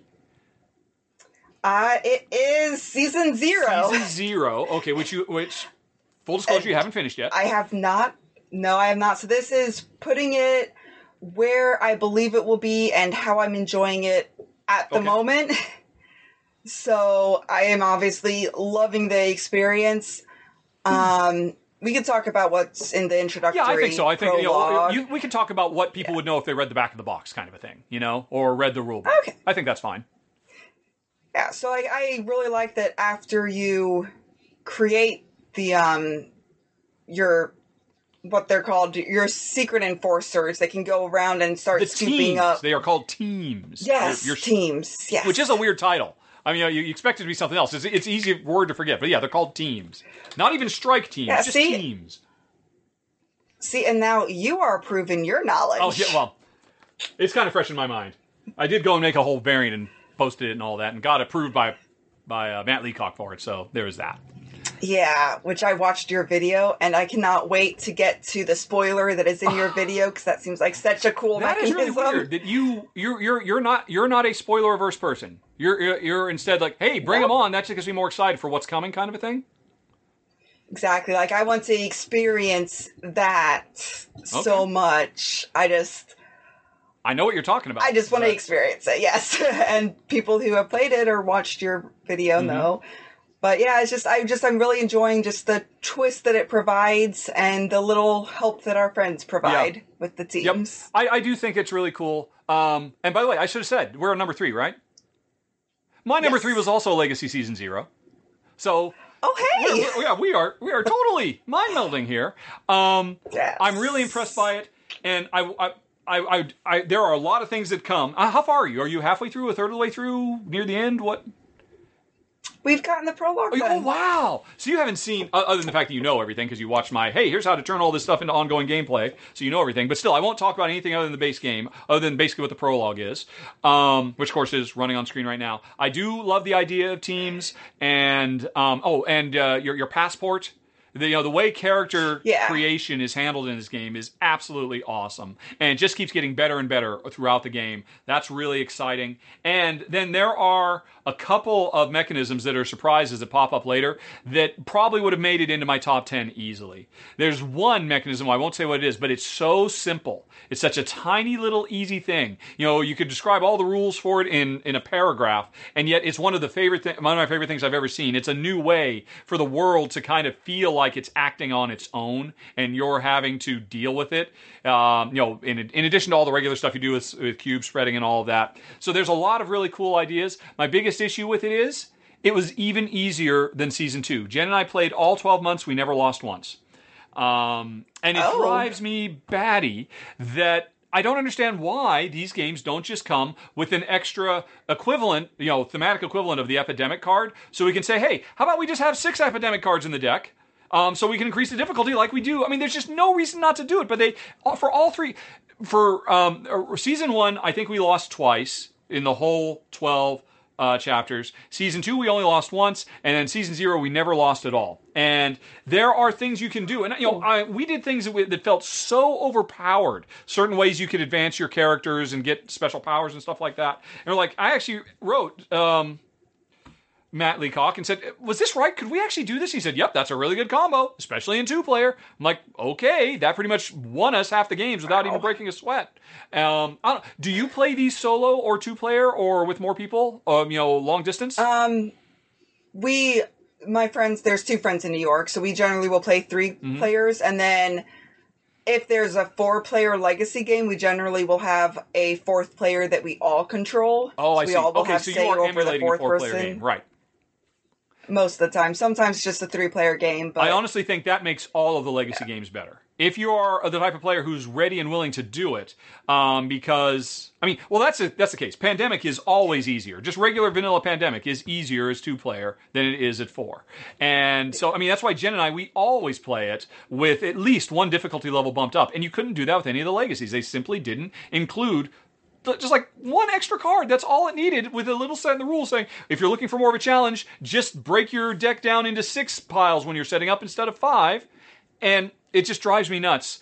But in spite of that, in spite of our disappointment with just how we pretty much cakewalked through the whole thing, it was a great storytelling, a lot of really cool moments, a lot of really wonderful mechanisms that we really enjoyed. And we've actually played through Legacy 1 twice. Played it all the way through from start to finish, 2 separate copies.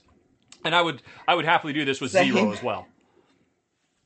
I've considered buying another copy because I have played Legacy 1 2 times. I have played Legacy 2 once, and I'm still waiting on my friends in New York to finish the second time. And then we've started Season 0, but how long it's taking us to get through Season 2, I am kind of wanting to play. Oh, I see. Yeah, just get one going on the side and just not tell them. They're not going to watch this video. It's fine. They'll not know. Yeah, well, they'll watch it, but I won't tell them spoilers because they are very spoiler adverse. Okay, yes, very good, very good. Well, we've been pretty good so far, I think, avoiding spoilers. I've been trying. Yeah. Okay, well, so another overlap, Legacy Season 0, both of our number 3s. What's your number 2? Yes. It's actually Rising Tide. Rising Tide, okay. Yep. Yes, I adore it. I love what it adds. I love the complexity that it adds. For me, having the 3 cards in the deck, you're never quite sure, so it's never a full solved puzzle, which that's something that I love about it. And then where you decide to take the dike from, that is so impactful. Because if you remove the dikes from the border of 2 different areas, so if you remove it from this one, it won't be able to protect the one over here. And if that was the only one protecting that one, you might have to place a water droplet over there in a future card pull. So I find how you have to pull them off really integral to the gameplay. I completely agree. And you know what? This would rank super high for me too if it weren't for my, pre-spoken issues with it. But yeah, the interconnectivity between everything. That is a hallmark of Pandemic, that these cubes can explode and then bleach out to others. And while it's terrible, it's also very exciting, and it's just cool and fun to have a chain reaction of explosions. And it almost feels like Rising Tide. It's like we kind of built the whole game around that. This idea of things leaking, flooding into other areas and getting cascades of system failures if you can't stay on top of everything. And it is absolutely brilliant. And I just wish the board had been done differently, because that's what keeps it from maybe my number 2 or number 3, because it is a brilliant design. Right. Well, my number 2 is Fall of Rome, which I was shocked. And I'm shocked it's so high for me, because it does have such a high quotient of roll to resolve dice combat. But like I said earlier, it's so good, I'll allow it. I can live with it just because it's so compelling. But I think it didn't really come up much in everything we've talked about now. But I think, or actually did come up, you were just talking about a variant you're making for yourself. I love the migration patterns. That's another thing I really, really love about the game. It almost made it into my top 10, but then I had Shogoth, which was like a different version of, hey, there's things in the world that move on their own that you have to anticipate. But, the way that, the cube, they want to be over here, but no, they can't because they haven't made a supply line. They got to, trace from where they started, come over, that's where you are. And they're getting closer and closer. And, such a smart element of the game is, okay, don't fight at the tip. Cut the supply line in the middle, and then suddenly, the next time a black cube comes out, it's not going to advance anymore. And so you don't have to waste your time going all the way down there. You can just cut them off right here without having to, spending less time traveling. Stuff like that. And then just leave behind a Legionnaire, just a single, just so that, that will stay. And, that level of control you get is so brilliant. And it's a different version of what you were talking about with the water. The water has a mind of its own. It follows gravity. It spreads on its own. You have to control it. And the migration patterns for the barbarian tribes is pretty much the same thing. And I absolutely love it. And then on top of that, as you said, I really do love the the variable objective type thing. I think there are some very, very cool roles as well. Iberia had some really good roles too. Now that I think about it, it's kind of coming back. Yeah, I liked the mythic one or the mystic one? Who can kind of see the future. The one that could get the events. Yep. Yeah. And the one see could future. That one was really. I liked that one. So it's my number 2. I absolutely adore it. I do think it's the best. You liked. Like I said, I could have seen a world where Rising Tides would have been my favorite of them as well. But it's to me, it's an amazing accomplishment that Fall of Rome. I love it so much in spite of, and maybe even a little bit even because of the dice rolling in the game too. So, well, because of is surprising. Yeah. Well, like I said, it's very rare that we have to do a strength check or a agility test and roll the dice and, okay, well, you succeeded. That's pretty much how it always feels. But like I said, I have literally, in playing this game, and that's pretty rare. But the only one I can think of off the top of my head that does that is Space Hulk Death Angel, which is a roll-a-thon like crazy, and yet I love it because the stakes are always so high with the rolls. I mean, there's no roll in that game where like, well, okay, I succeeded or I failed. Whatever. I mean, you really care about everything in that game. So anyway, through process elimination, I believe your number 1 is actually number 2. Yes, it is. Pandemic Legacy Season 2. Why does it come in at the tippity top? When for me, it was mine literally at the bottom. No, it was my number 9. Jeez. It was very low down there, which was hurtful. I was in pain. I really like... Change my mind.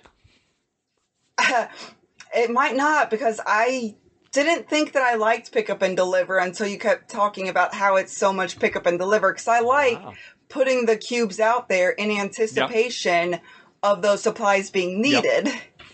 So I really like knowing, okay, I know that there are 3 cards in this deck, so I really want to have 3 cubes over here. However, I can't because our supplies are limited. And then I really like exploring the world. Yeah, we didn't talk about that. The fact that at the beginning of the game, most of the board is literally just blank, empty space, and the game comes with ginormous stickers, as you will slowly... I mean, that game, it has a stronger sense of exploration. It's the only Pandemic that actually has a sense of exploration. Yeah, which I love. That is a good point. Exploration is one of my favorite themes of all time. Mm-hmm. So I think that might be why it pushes it so far up, because there was that, and then there was... the way the connections work. Okay, yeah. Without and how they're built. Yeah. I really like that. Yep. You're listing things that I really like too. But I did, the pick up and deliver got a little old. And then, it just... And like I said, I mean, when we could actually finish a game and by like round 2 or 3, it was just because we would stack a certain number of things on Jen's character. So one of the, this is a game like all the Legacy games feature variable objectives. We've talked about that before, loved that. But so many of the objectives were just so easy. And I think it is more than anything else because we played as a 2-player game. And I suspect if you hadn't played it as a faux 4-player, you might have found yourself just a little bit more sleepwalking through it too. Quite possibly because, I think October was the last month we did, and it took us 3 hours to play it. Yeah. I mean, it's been some pretty long, intense sessions. Although it is remotely, which adds of course. half an hour to an hour. Yeah. So, I mean, there is that, but it's been very intense. So we haven't had the set it up and pretty much win yet. Yeah. Maybe we're just playing suboptimally. I don't expect that's the case if you're on the team, quite frankly. Unless the rest of the team simply won't listen to you, perhaps. But maybe. Yeah. Maybe that's it. So if we lose, it's not my fault. It's theirs. Anytime you've lost in Pandemic, it would never be your fault because you are the one. You can see the code. Actually, I only have a 70% win rate, according to Board Game Geek stats. Okay, that's pretty good. So do you and I think I asked you this earlier. Do you bump your difficulty up, or do you just stay at the medium, or? It's the Z Garcia variant with the 5 Rune Strain, 5 Epidemics. Right. Okay. Yeah. Or 5 Why do none of the legacies offer that? Why? I know, right? And Leacock just adamantly opposed to putting one more card in the deck. Maybe because it was already super hard for most people, and they're not superstars like Jen. Well, and that is true. I mean, I appreciate the situation they're in, because it's got to be tough. These are really mass-market-y type games. They're really pushed to a wide audience, and it makes sense that they kind of go for a kind of a lowest common denominator, make sure everybody can have a good time. But that's what I'm just saying. I mean, there were times I kept expecting in most of the games, sooner or later, wow, if we keep winning, it's going to say, if you've won the last 4 games in a row, open this box, and all we would find in there is 2 more Epidemic cards. Right. Start doing 6 or 7s, because they do the opposite. If you lose a lot, all of the games will say, oh, if you really lost a lot, if it's really going bad for you, open this box. It'll give you a boost. And it really is just weird there wasn't an equivalent. Oh, can you just not stop winning? Here, let us tear you down a little bit. I mean, and something like that would have really boosted all of them up. But in spite of that, you know what my number 1 is, and it is number 1, Pandemic Season 1. Yeah. And, the interesting thing is, Pandemic Season 1, one, we did have a harder time with it. It was the most challenging of the 3, but it was the most emotionally engaging. I mean, we will forever remember Mumbai and what happened in our playthrough, and what happened to that city as a consequences of the choices we made, and how the world evolved. And I mean, heck, when I did my top 10 about it, I cried on camera, and Jen was crying off camera as we were forced to revisit, in the spoiler section, some of the events we had, and I can never ever forget that, and I'll always be grateful to Matt and Davio, and everybody else who worked on it for giving us such a wonderful gift.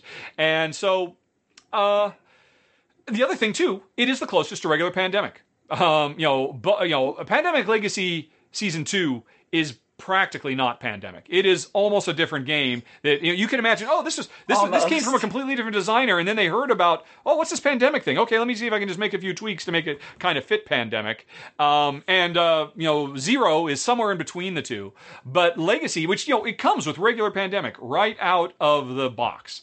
And now that I finished it, it's still if I were going to play some On the Brink, I would get out my Season 1 board and play on that, because I've got a customized board that is different from everybody else's. It just has, the scars of what happened to the world.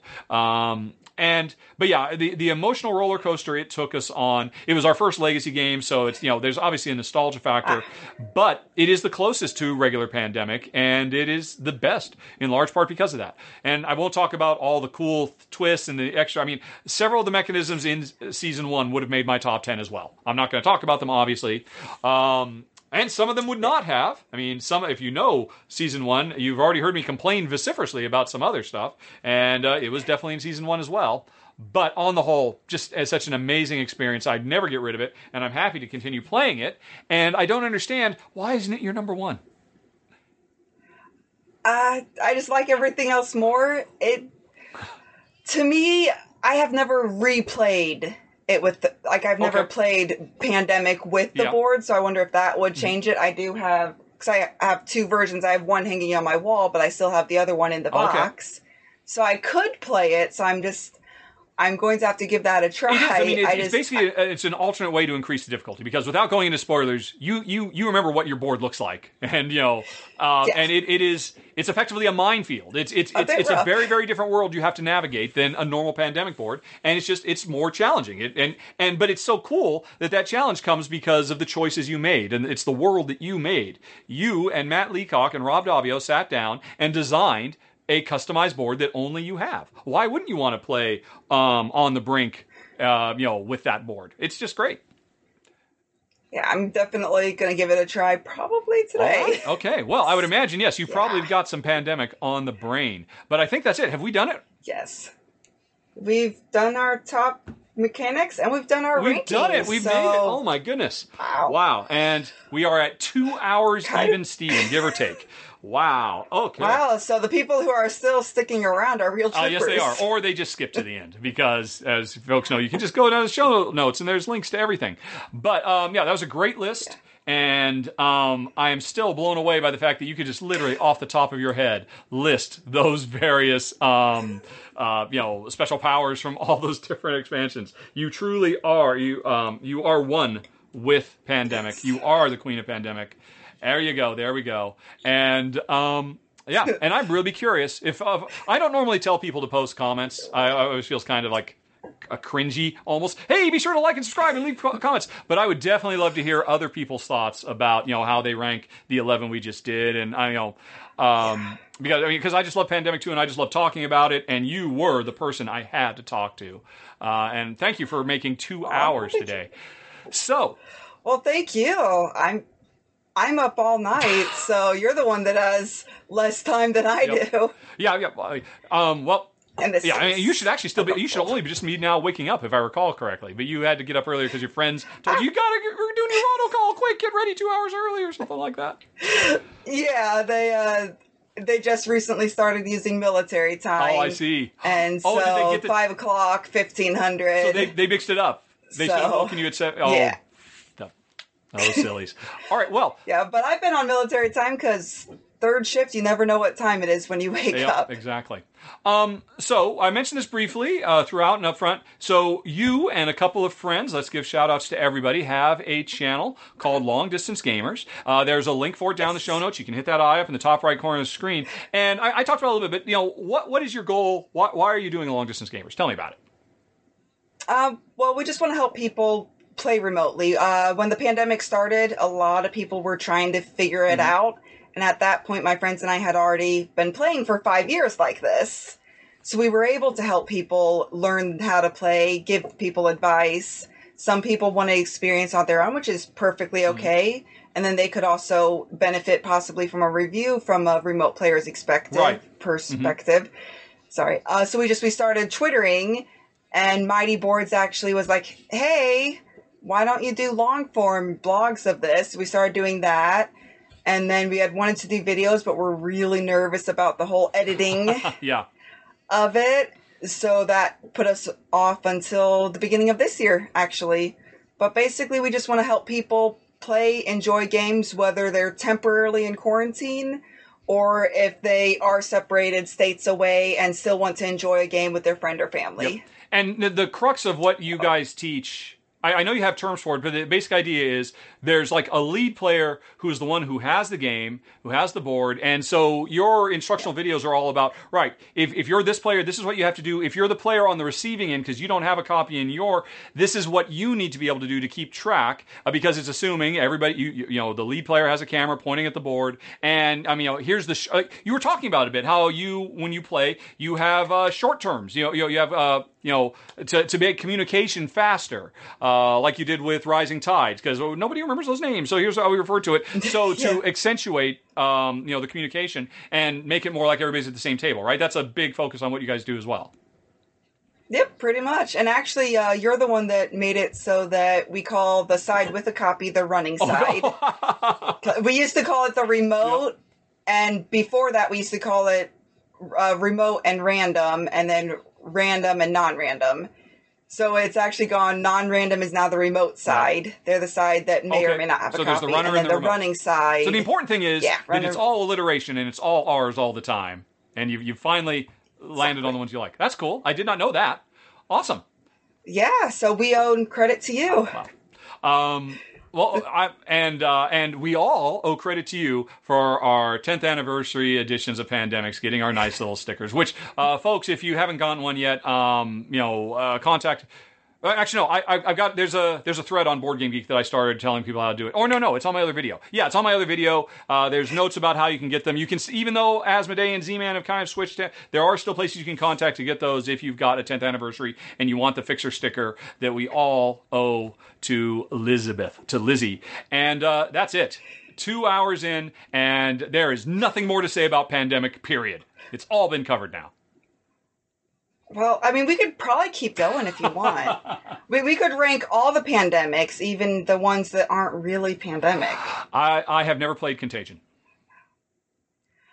Yeah, you're not missing much. Really?